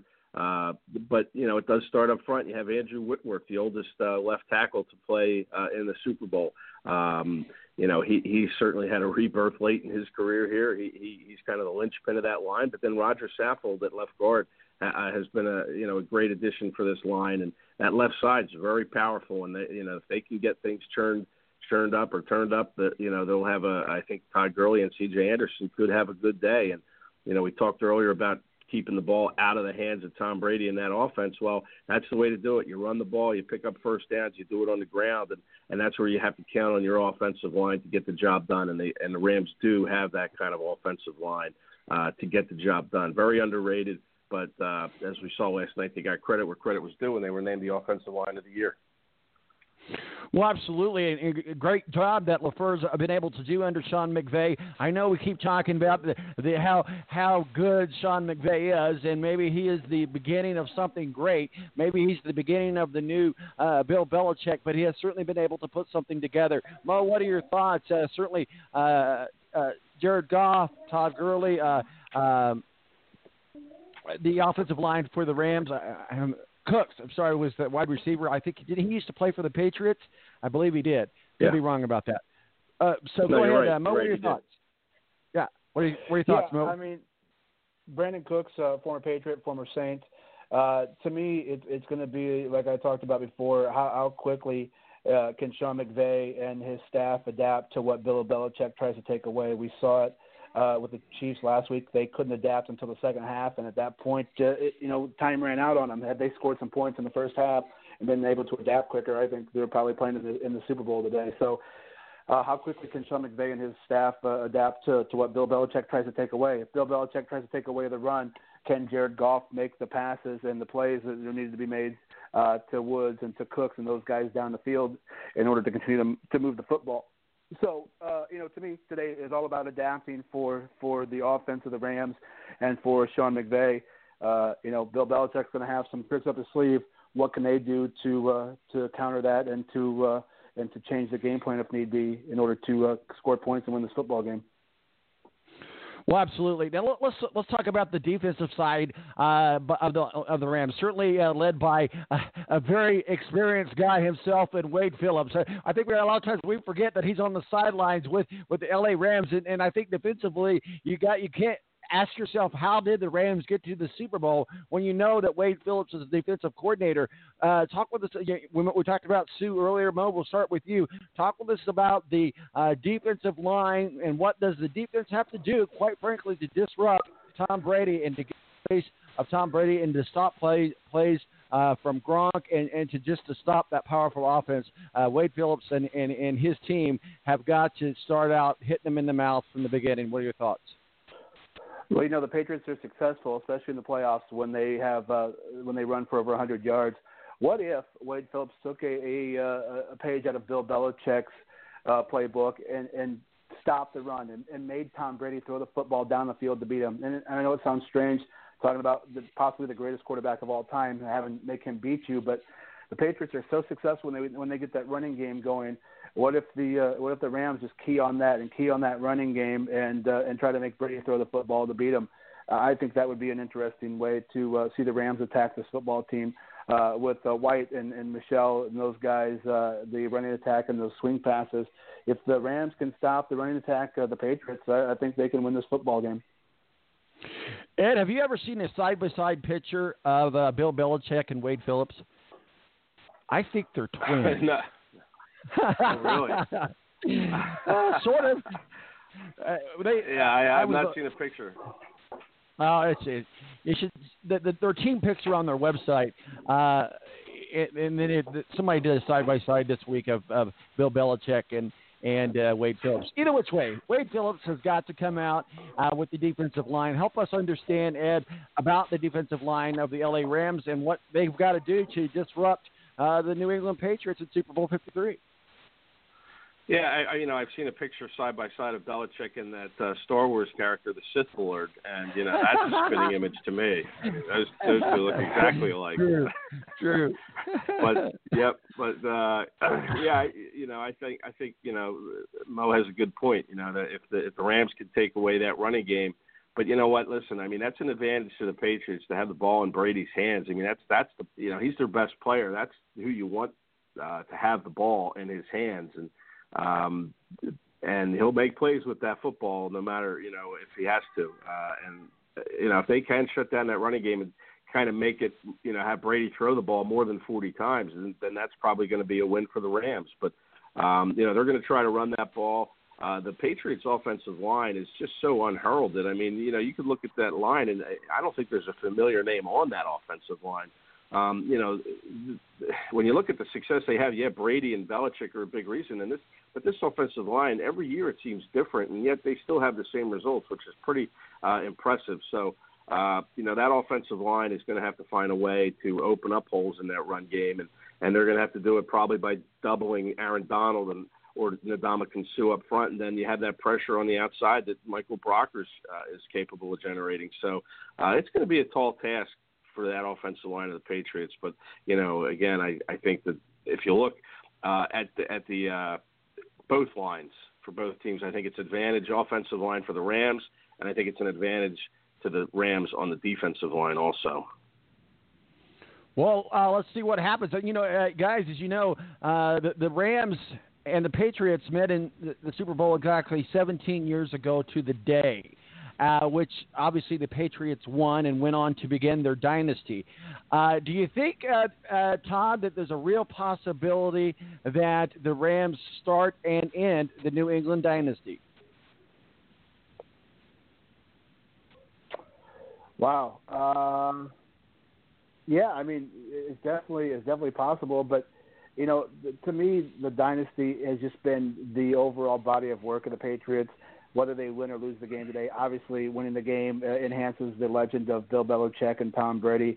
But to me, the dynasty is the continuation of them making the AFC Championship, making the Super Bowl. I don't know that the dynasty necessarily ends today, even with a loss. I think, like I mentioned earlier, the AFC East is a cakewalk. I think Tom Brady said there's 0% chance that he retires, and whenever Tom Brady's there, I think there's definitely a chance that this team will be back there again. So I think the Rams can make their mark today and win the football game, but I don't think it ends the dynasty of the overall body of work that we know as the Patriots. Well, we hope it ends pretty soon. Ed, that Goff and Brady are both from the Bay Area. They grew up about an hour apart from each other. Brady was 24 years old when he won his first Super Bowl, which is coincidentally the same age as Goff. Could the torch be passed tonight, Ed? Tom, I think he asked that same question last year when the Eagles were in the Super Bowl. Would we see an end of the dynasty? And, the Eagles beat the Patriots, and yet here we are a year later. The Patriots went through the AFC, and they're back in the Super Bowl. And, you kind of get an appreciation if you're an Eagles fan just how tough that is. You saw the Eagles' struggles this year. You have to get used to a shorter off season of making decisions with your personnel. You have injuries that can pile up from a longer season.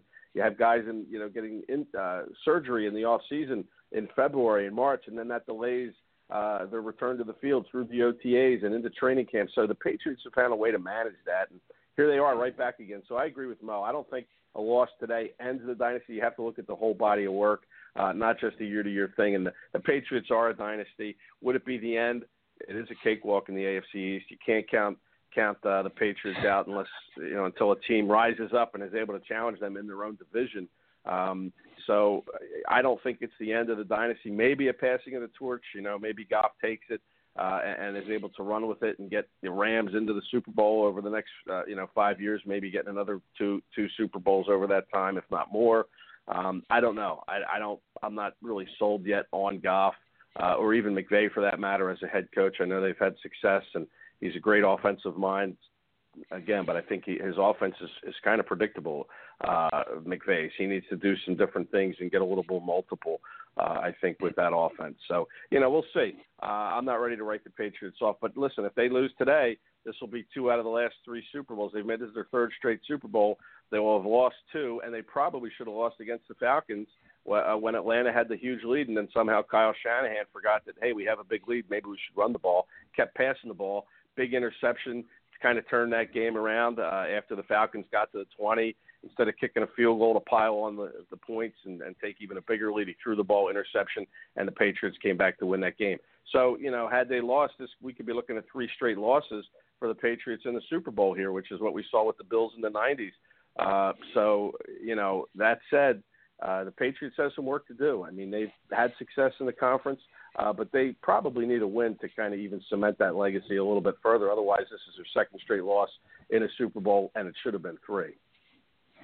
Well, let's face it, at the beginning of Tom Brady's career, a lot of people really weren't given that much acclimates. Bill Belichick and Bob Kraft saw something in Tom Brady. I mean, I know he was drafted 6th overall, and let's face it, if it hadn't been for Drew Bledsoe going down and Tom Brady coming in and being that backup quarterback, much like what we saw happen with Nick Foles and Carson Wentz, we may never. I think eventually we would have seen Tom Brady, but certainly when that happened, they never looked back, and they've had Tom Brady at the helm ever since. So let's move on over to the other side of the ball, the AFC champions, the New England Patriots. Those that love them, and those that hate them, hate them. I said hate's such a strong word, so I reserve it for such a special team of the New England Patriots. But no, I wish them success, obviously, and good sportsmanship and good fun. I'd like to not like the Patriots tonight. So I'll keep my pick in suspense till the end of there. But, just saying, wink, wink, and a nod to the Rams. Give them any karma that I possibly can. But the AFC, let's talk about the AFC champion New England Patriots offensive line. Obviously led by Gronk, Tom Brady, Bill Belichick. I mean, there's so many weapons on the offensive line. I don't know where to start, so we'll let you go ahead and walk us through the game tape of the New England Patriots offense. Yeah. Okay. Yeah. I mean, it's kind of the same cast of characters at that skill position spot. I mean, the offensive line's different. Gronkowski is also a different player. He's not that receiving threat that he's been in the past. And everybody talks about Brady coming back for another year, but this could be the end for Rob Gronkowski. He's talked about retirement. He has struggled with injuries. But, boy, he has been a very, very good blocker up front and has helped stabilize that offensive line. And, credit to Bill Belichick for and their offensive coordinator, whose name escapes me, but he's a guy that stiffed the Colts on that head coaching job last year. Josh McDaniels, that name can never be spoken of again. Right. Right, and what a blessing that was for the Colts, right? I don't think heck yeah. He wouldn't have done what Frank Reich did this year with that team. So, oh man. But anyway, No, I was just going to say Frank Reich has won over this city. That's for sure. But go ahead. Yeah. No. So I think you have to give Belichick and McDaniel credit for kind of the transition Gronkowski has made from. He's still a threat in the passing game. Don't get me wrong, but he's not as key of a part of that passing game as he's been in the past. But, you look at him blocking in that run game, and he's just been terrific. helping open up holes and is capable of blocking defensive ends one-on-one and linebackers. So, he's really kind of a key part of this offense, if you ask me. Not so much in the passing game, but in the run game. Because, that cast of characters, like I said, it's sort of the same. James White been here. Tom Brady's been here. Julian Edelman's been here. Chris Hogan's been here. So, Sony Michel obviously is the newcomer in that mix, and he's been, late in the season, he's been very, very good. And it wouldn't surprise me to see him play kind of a big role on the ground. But, again, you have so many pieces that have been here on offense for this team that, that experience factor is a huge edge for the Patriots over the Rams. Mo, let's get your thoughts on the offensive line for the New England Patriots. We talked about what a powerful weapon Gronk is, and he might be on his way out. And maybe you guys can fact-check me on this, but I am almost 100% positive on this. He has never spent any of his games checks ever since he's been in the NFL. Am I correct on that? Does anybody know if that's true or not? Yeah, that's true. He lives off of his endorsement money. He supposedly has never spent any of the $54 million that he's made in the NFL. And, you talked about it in the dynasty, you waiting for it to end, Tom. And I think there's no chance that Brady retires, but I think there's a very good chance, maybe 75% chance that when we talk on the Super Bowl show next year, that Rob Gronkowski is part of the WWE. He has appeared in WrestleMania. He's appeared at a couple of events. One of his best friends works there, a former NFL player who's now a wrestler. I think there's a good chance that Rob Gronkowski is the guy who is not part of this dynasty and is not part of this team next year. I think there's a good chance a year from now we talk about him being part of the WWE. Well, he certainly built up a nice safety nest for him there as well. So what are the X's and the O's that Tom Brady just has to go out there and beat Tom Brady? I mean, until somebody comes up with a formula to consistently beat Tom Brady and the New England Patriots, he's just got to go out there and do what Tom Brady does. But what are some of those things that have to happen for the New England Patriots offensively to win Super Bowl 53 in Atlanta tonight? I think Ed said it perfectly. This offensive line is going to be huge today in what they do, not only for the running game, but stopping that pressure up the middle like we talked about. That's when Tom seems to be his most uncomfortable. He gets the ball out so fast. And if you can make him uncomfortable where he can't step up, that's where he tends to make a few mistakes. They've got guys who like to speed rush the quarterback. Dexter Fowler Jr. On the end has got to stay on sides. We saw a lot of offsides from ends this year trying to jump the snap count, and we saw it cost the Kansas City Chiefs with Dee Ford. So I think trying to stay on sides, not having costly penalties that keep the Patriots on the field. But for the Patriots, man, it's just continuing to move the football.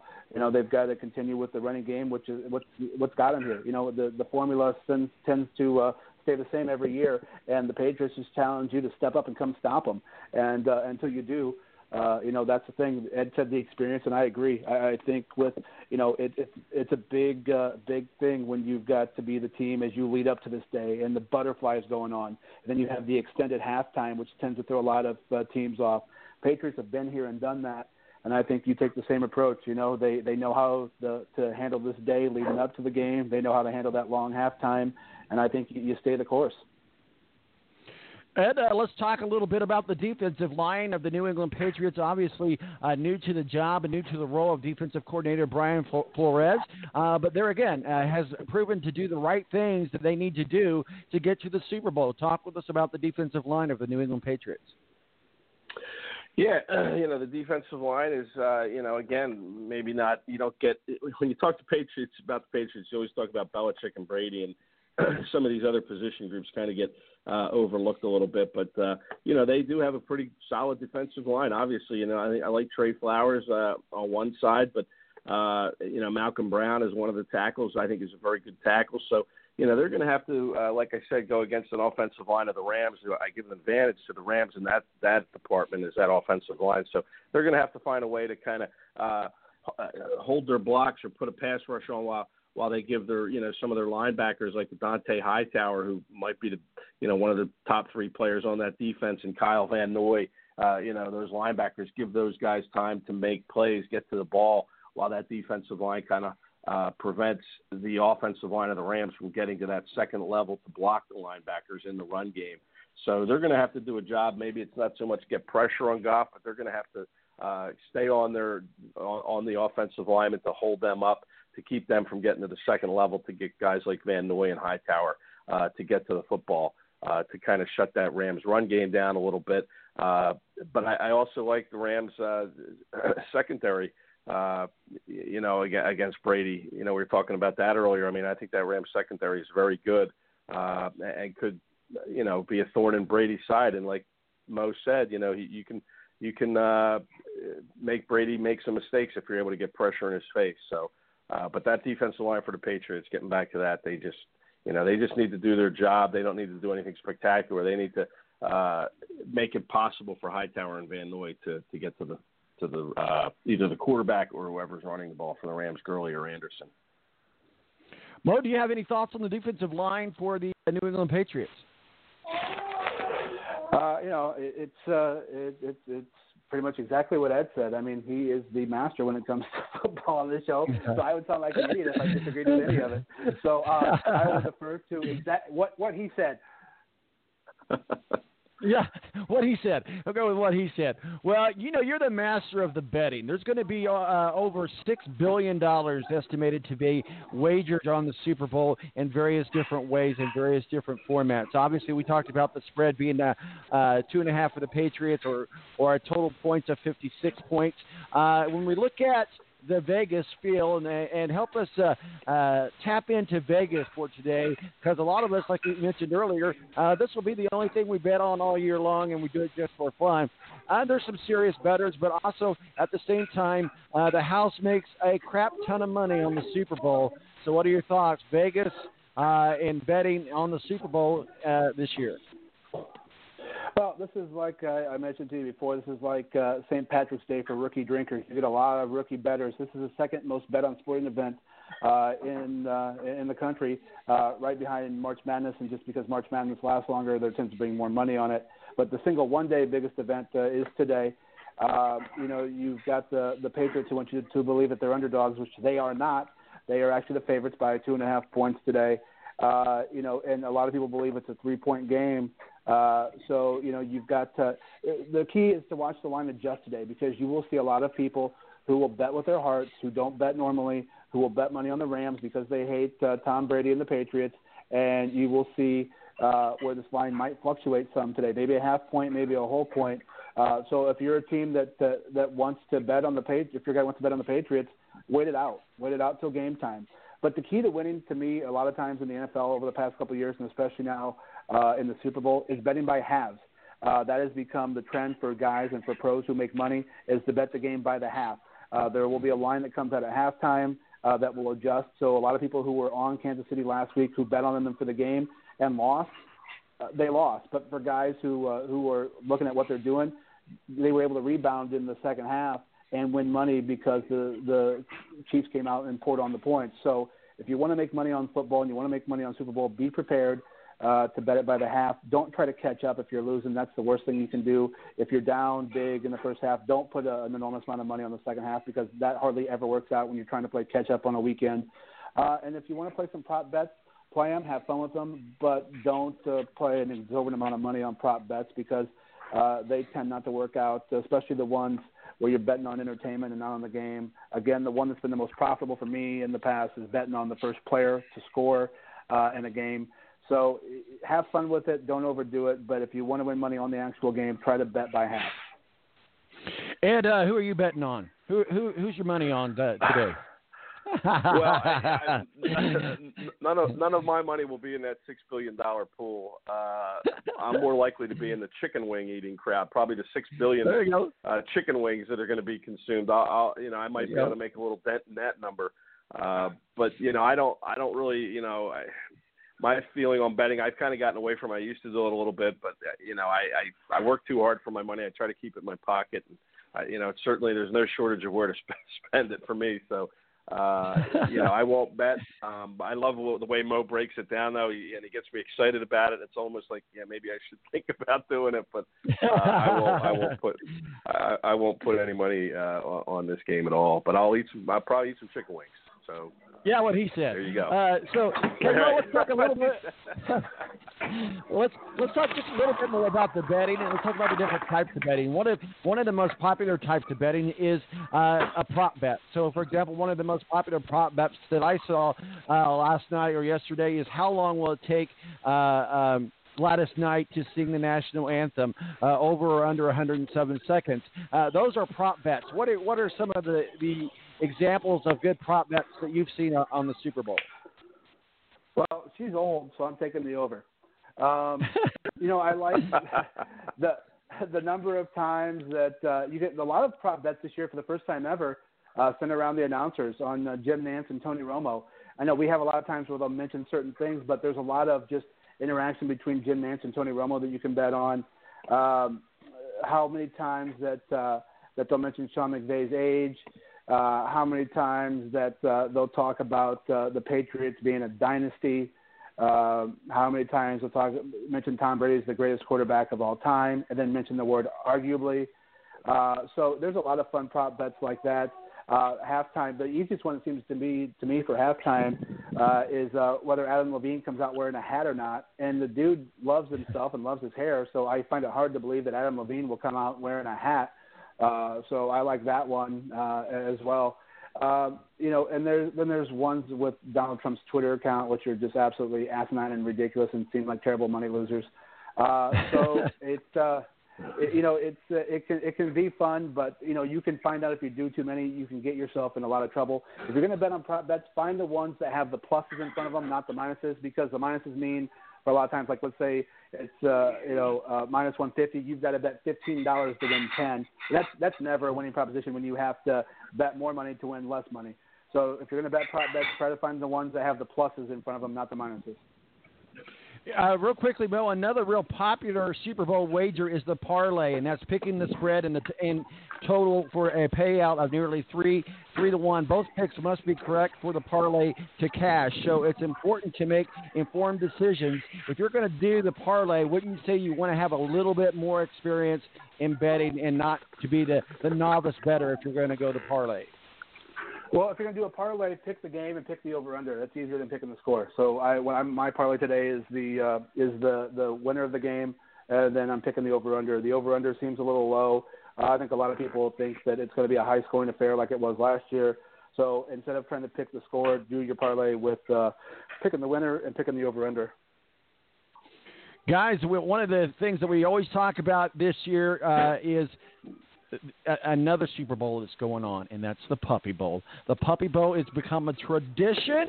I will watch it, and it's we got to make some bets on the Puppy Bowl or something here. Ed, what are your thoughts about the Puppy Bowl?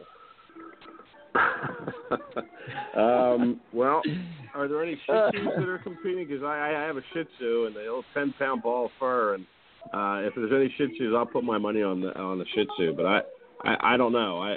When is the Puppy Bowl? Is that at halftime, or is that when they show? No, it's this afternoon. I think it's around 2:00. It is stand by. I will tell you. Okay. It is stand by. I think it's on. Hold on here. I just had it here too. It's at 3:00, and it's on the Animal Planet channel, Super Bowl Sunday. Oh. So basically, there's this pin, and it looks like a football field, and they just put in a bunch of puppies in a football there, and the football has a treat in it, and so the puppies are fighting over this ball, and they get it across the goal line, and I see. It's a tradition. You'd be surprised at the viewership rating of the Puppy Bowl. I'm just saying, look it up, guys. Another tradition is food. Everybody loves food and beer on Super Bowl Sunday. Ed, you mentioned some chicken wings. Are you going to smoke up some wings today? What do you got going on the grill today? What's going on? Well, it's about 3 degrees here, so I think the grill's out. But, yeah, probably some wings, maybe some chili. It's still to be determined. I know it's a little getting late here, but don't be something you can count on that. Probably wings. I'm a big wing guy. I tell you what, Indiana has went through all 4 seasons this week. We had like 30 below zero, 40 below zero midweek last week. Friday we had like 5 inches of snow, and it's supposed to be 50 and 60 tomorrow, today and tomorrow. Wow. So it's supposed to be 50, 52 and 53 and sunny today, and the sun is out right now. All the snow is melted. There is no more snow, and tomorrow is supposed to be raining and 60. Mo, what's on your menu for today, sir? Oh, first, I'll be watching the Puppy Bowl, too, but it's a different one that's on Pornhub. It's with topless girls playing football. What time does that one start? What time is that one? That is at 1 o'clock, too. I will give a shameless plug to one of our sponsors. I will be busting out the Traeger grill today and doing some fun stuff on that. Yeah, I finally got mine. It will be my first experience with the wood pellets, and I'm not a grill master, but this grill, Tom, you can, if I throw in a shameless plug, you can monitor it and watch it from your phone. So anything that can involve me being lazy and cooking, right in my wheelhouse. So I'll be doing that. I'm getting ready to head to the store after we're done, and I'm not sure what's going to be on the menu. Like Ed said, it is getting late, but I look forward to hopefully some Traeger magic today. And as always, I will have a backup plan in case I screw it all up. Well, another important bowl game that's going to be on also, that's the Lingerie Bowl. I think it's out in Las Vegas, so you can't miss that one either. Don't let your kids watch that. I have to admit, though, I mean, have you guys ever seen the Lingerie Bowl? Come on now. I covered the Chicago team for a while, and I'll tell you what, man. We laugh, but those girls play hard, dude. I mean, I've never seen more blood in a football game than I saw watching the Lingerie Football League. Those girls beat the crap out of each other. They do. Ed, have you ever seen it? No, but I don't think the blood would be the first thing I noticed, to be honest. Well, it was that time of the month, Oh, cannot unsee that, Mo. Oh, my gosh. Yeah. No, what they wear, they wear pads and a helmet, and not much more than that. They look like hockey helmets with face masks. It's a fun time, though. You can see clips on YouTube. They have an entire league, and there are some girls, man, that are fantastic athletes on the field and off. Yeah, I'd imagine they would be. I'd imagine the real lookers are the skill position ones, right? Because I wonder about the line women. What do those line women look like? I've heard the center is a pretty popular player on that game. I'm just saying. All right. We have totally gotten off track. Hey, did you guys watch any of the coverage or listen to any of the coverage of Radio Row this week? Now, I'm a big fan of Clay Travis. I think everybody knows that. But I always listen to his podcast in the evening. I don't listen to his live show, even though it's live here in Indy. I don't listen to it on my way to work because I like to listen to his podcast because I don't want to listen to all the commercials. That's neither here nor there. But did you guys catch Clay's show on Thursday or Friday? Neither one of you guys catch that from Radio Row? No, I did not. Nope. The classic prank of all pranks. So everybody knows that Clay kind of likes to, especially around Super Bowl and Radio Row, likes to pull pranks on people and people on his show. He'll do pranks with. Well, they got him back in a major way.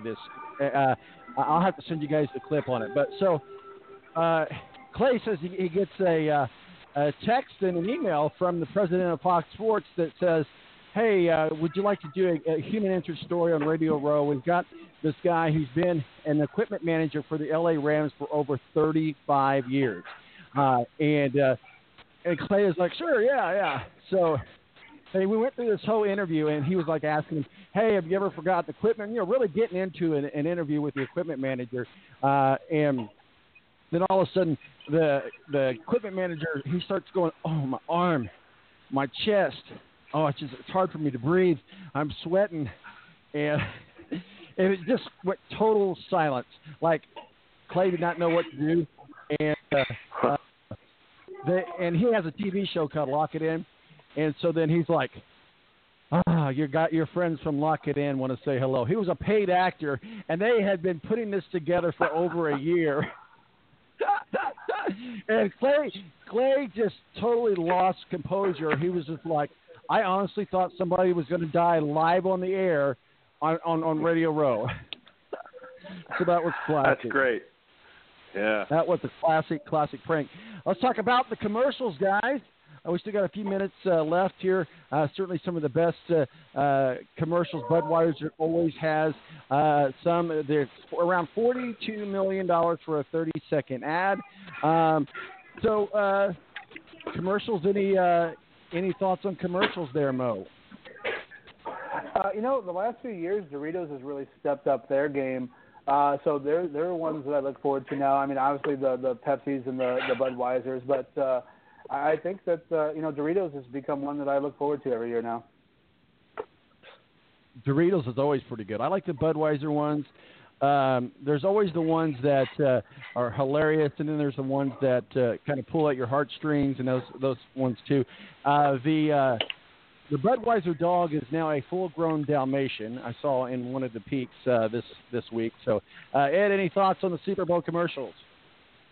Yeah, well, I love Doritos. I'll say that. I'll probably crunch a few this afternoon. But that's one of the prop bets I saw earlier in the week was the first Doritos commercial color of the bag, I think it was, so whether it was going to be red, blue, yellow, purple. So you can actually bet on that as a prop bet. What color of the bag will be shown in the first Doritos commercial. So, who the heck knows on that? That's I guess what Mo would call a loser bet. I mean, how are you going to win that one? But I like commercials. I like the commercials where you don't know what they're advertising until the very end. You're sitting there, you're watching this story, and you're trying to figure out what the heck are they trying to get here? What are they selling? Until the very end. So I like those kinds of commercials where you're not sure what the product is, and then you realize, oh, it's for an iPhone or something like that. I don't know. But, I like the commercials. I didn't get a chance to see them last year because I was in Minnesota, so I kind of got cheated. So I am actually looking forward to that, to the commercials. Mo, any thoughts on the commercial? I'm big in the commercial. Normally, I hate commercials. I don't watch anything with commercials. I DVR everything. But I'll be checking them out again. I think that the Doritos ones are one of my favorites now. I look forward to Budweiser. They always seem to come correct. There's always going to be that one though who's going to run one commercial. They pay for one that's going to be that outside company that you're going to go, yeah, damn, that was a good one. But you only get to see it that one time because they can only afford the one. There's usually a good car one in there. Then, like Ed said, there's usually one that makes no sense, and you're like, oh, they were just trying to sell me a Kia? I had no idea. So it'll be fun. This is the one day a year that I actually watch commercials. Other than that, it's DVR everything. Guys, let's kind of just get off in the weeds a little bit. But I just think that because it is the Super Bowl and it is something that it gets national attention, and it's been getting a lot of national attention here recently, and that's the visit to the White House by the Super Bowl winner. We know for a fact, and I don't really care one way or the other. I think people that know me personally know where I stand politically, and that's fine. That's all that needs to know it. But we know that Tom Brady and Kraft are big Trump supporters, and they have said that they would go to the White House if they win the Super Bowl and leave an option to the players to go if they want to go, if they don't want to go, whatever. And then the Rams have not committed one way or the other. The way I look at it like this, and of course all the grief that Trump got for serving fast food to the Clemson Tigers, I mean, come on, they're college kids. I mean, I don't know, maybe if I go to the White House, maybe I do want a steak and a lobster, but I here's the thing. They were dealing with the government shutdown. That's neither here nor there. That's another story. My thing is respect for the White House. I mean, not everybody gets the invite to the White House, so if you're going to get one, go. You don't have to like the person that resides there, but if you get an invite to go, you should go. And I think that goes back to what we were talking about earlier when sports and politics collide. We'll start with you, Mo. What are your thoughts about visiting the White House if you win the Super Bowl? Well, I mean, I think everybody should have respect for the office, but as an American who's free, I think you have that choice not to. To me, I don't care either way. I'm so tired of politics altogether, but so I try to keep everything about politics out of my sports because I don't want it to ruin it for me. But I agree there should be respect for office, but at the end of the day, I just don't care anymore. I used to care more about it, but it's become so contentious anymore that I honestly, it's gotten to the point where I just don't care. Ed, let's talk. You had a personal thing with this. Basically, the opposite happened. The White House withdrew its offer for the Eagles to come to the White House because so many players flat out said they weren't going to go. What are your thoughts on visiting the White House if you win the Super Bowl? Yeah, that's right. Last year, I was supposed to go down and cover the Eagles visit to the White House, and the plug got pulled. I think with like 12 hours before it was supposed to happen. So, I was disappointed. I was looking forward to going and seeing the White House and seeing how that whole thing came about. So, that was that was exciting for me to, and I was a little disappointed when it happened, of course. But, I don't know why I cared so much. Maybe I did want to see the White House and see kind of the inner workings as much as we're allowed to see anyway, having never done that or experienced that. But, I'm kind of like Mo. I mean, I really never cared about it. I didn't care about it in the 80s and 90s or whenever this whole tradition began. I don't know which president was the first president to invite a team. I mean, that would be kind of a good trivia question, is who was the president that began this tradition and who was the first team that got invited? Because, frankly, through the years, no matter who the president is, I really could care less. It's just kind of a photo op.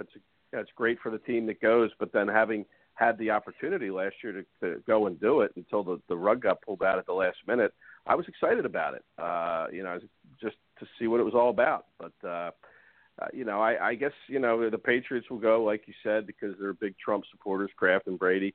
I don't know where the Rams stand on the whole thing. I have no idea, nor do I really care whether they go or not, because I won't watch television to see them get honored by the president or whatever they do there. So it doesn't matter a whole lot to me. But, let me just say this, guys. I got a little breaking news while we were talking here earlier. A note was handed to me that chili is going to be one of the items on the menu for Super Bowl Sunday here all today. right. So, we're headed over my to daughter the handed me Kratz house.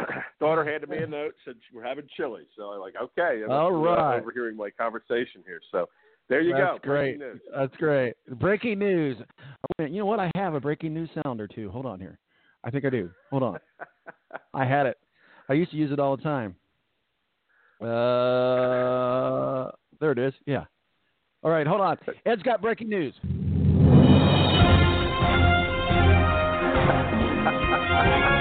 Ladies and gentlemen, Ed Kratz is having chili for lunch. It's Kratz House. Yep, Kratz House will have chili. All right, guys, let's start wrapping things up with our picks for the MVP. Let's start, maybe not necessarily with the Super Bowl MVP, but certainly you got to look at probably one of the top MVP players of a team, and that's Aaron Donald with the Rams.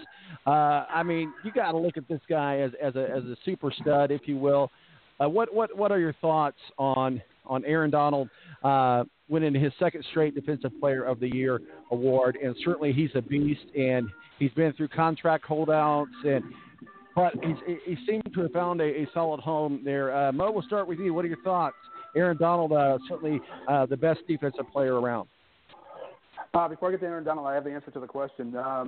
According to Thomas Newman of ESPN, sports teams visiting the White House began way back with Andrew Johnson in August 30th, 1865. The first president to invite the first professional sports team there was Ulysses S. Grant. Wait a minute, Mo. Hold on. Mo, hold on a second.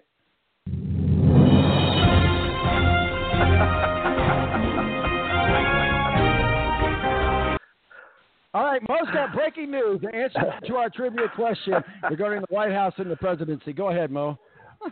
Andrew Johnson was the first, August 30th, 1865, when he invited the Brooklyn Athletics and the Washington Nationals. They were amateur baseball clubs at the time. The first president to host a professional sports team was Ulysses S. Grant, when he invited the championship Cincinnati Red Stockings in 1869. Wow. So there you go. That's amazing. It's been going on for. It's amazing. A long time. Yeah, it's just amazing that teams, because of their distaste for the president, they want to make it a big issue. And you saw the huge uproar that people had with Trump and the picture that he had with Jack Nicholson and Tiger Woods. It gets to be to the point of ridiculousness, which we don't have time for on this show. But Mo, what are your thoughts on Aaron Donald to me is a guy. Had Patrick Mahomes not thrown 50 touchdowns this year, he's a guy to me who could have been the NFL MVP. This guy is a guy who's a game changer, and honestly, if you take quarterback out of it, he's probably the guy I would pick to start my NFL team if quarterback couldn't be the first choice. This guy is a disruptor, and there aren't a lot of disruptors who play the middle of the line anymore. So I think Aaron Donald is a phenomenal player, and the Rams showed what you do with a great defensive player when you have one. You do what you have to do to re-sign him, unlike the Oakland Raiders who let Khalil Mack go to the Bears. So, I mean, like I said, to me, other than drafting the quarterback, Aaron Donald would be the guy I'd start my football team with. Mo, what are your thoughts on Aaron Donald? Obviously, also Patrick Mahomes got the MVP. Saquon Barkley got the Rookie of the Year award. What are your thoughts on those awards that were given out? Saquon Barkley was definitely deserving of the Offensive Rookie of the Year. I think had Baker Mayfield played the entire season and you factored in some of the emotion into it, it could have been him. But Saquon Barkley was a guy who came in and did exactly what was asked of him, played every down, had a phenomenal season. I know people in Cleveland were disappointed yesterday that Baker didn't win it, but he didn't play the whole season. It's something else for him to be mad at Hugh Jackson about.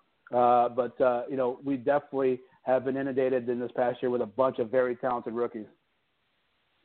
Ed, what are your thoughts? Yeah, I agree. I mean, I think Saquon Barkley was a deserved winner. I went to bat for him all year when we've had this conversation. That Aaron Donald, 2 years in a row, amazing. From the great state of Pennsylvania. He's from the Pittsburgh area. Aaron Donald, undersized, what he's able to do with his speed and his power is amazing. And I like the fact that Chris Long from the Eagles got the Walter Payton NFL Man of the Year award. Chris Long does a lot of great stuff off the field, and it was nice to see him get recognized for that. So, I didn't really have any question. It was nice to see Luck get the Comeback Player of the Year. I thought that was well-deserved, Andrew Luck getting that award. I really didn't have any problem at all with any of the awards that were given out. The one that I was kind of surprised about was that they actually give a choreography award for the best touchdown celebration of the year. That's obviously a new award. I didn't know they had that award, but there was one given out. So, that's new to the NFL to allow celebrations within the last couple of years. It used to be a penalty when you would celebrate. So now they're actually giving out an award for it. So that was kind of a surprise category that I didn't know existed. All right, guys, it's come to that point of the show. We got to wrap it up and put a bow on it. So here we go. Stand by.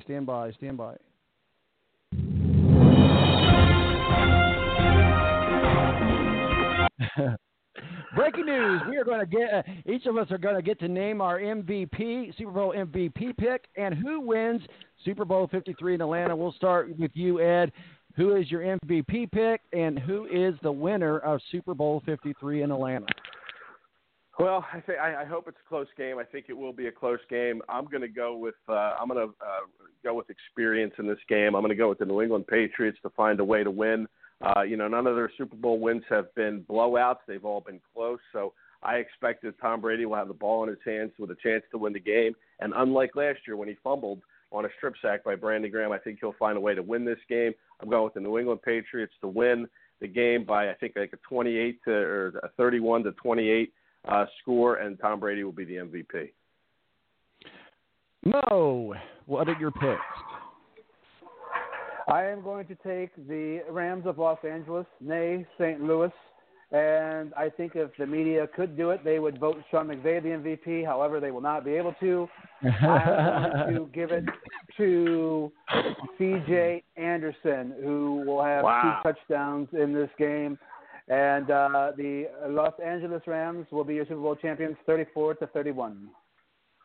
Well, here's my thoughts, and I think that you guys are going to know where I'm going to go with this because I just can't stomach myself picking the Patriots. So, so I'm just going to not go with the Patriots. I'm going to go with the Rams. Go Rams. Rams going to pick. And I also just really, really like Jared Goff. I think this is a good opportunity for the torch to be passed.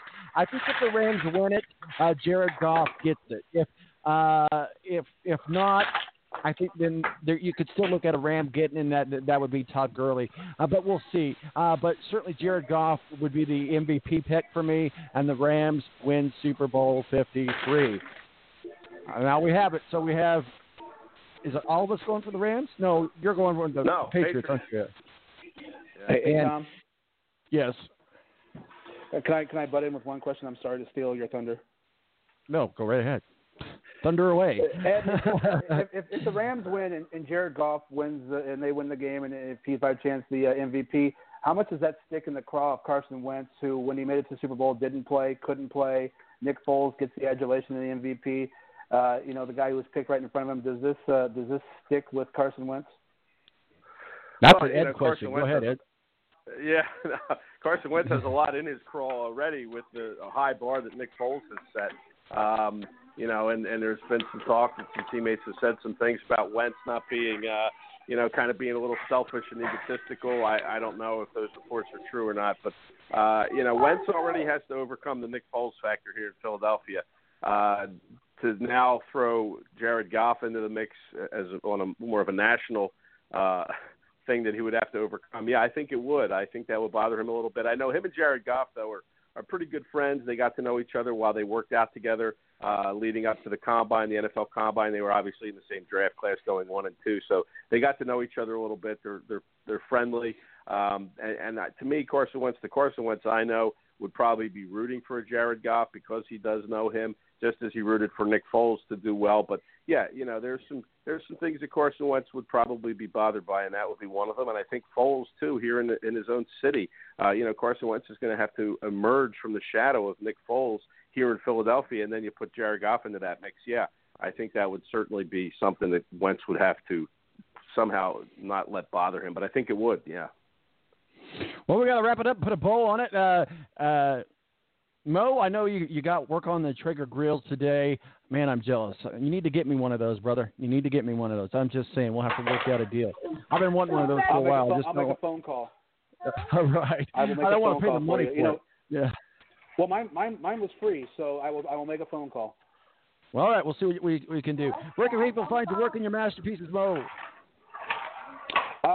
Tom, as I always say, this is my favorite show to come on, even though I do a sports show. Mine sucks, so this is fun. But you can find it on the radio show. Oh, we try. All right, Mo, you have yourself a good day. We'll talk with you soon. Thanks, guys. Bye. See you, Mo. The colorful Mo from the BS Sports Show, and I have heard his show numerous times, so I'm glad he makes that comparison. Ed is going to have some chili today. What are your? Is it hot, spicy? It'll probably be spicy. Yeah, spicy would be. All right, I like a little spicy. All right. Where can people find you working your masterpieces, sir? Yep, hit me up on my Twitter at Kratze, KRACZE, or at footballmaven.io/Eagles. That's where you can find it. All right, buddy. We'll talk with you soon. Have a good Super Bowl. Hey, you enjoy the Super Bowl, Tom. See you. Thanks. Yeah, thanks. Ed Kratz, beat writer for the Philadelphia Eagles, our official NFL contributor, Mo for the BS Sports Show, Rick Riggin. This has been Super Bowl 53 special. So glad that you could be with us. My name is Tom Marquis, El Presidente. See you on Saturday. We are out of here. Maybe. Maybe if I can push the right button, we are out of here.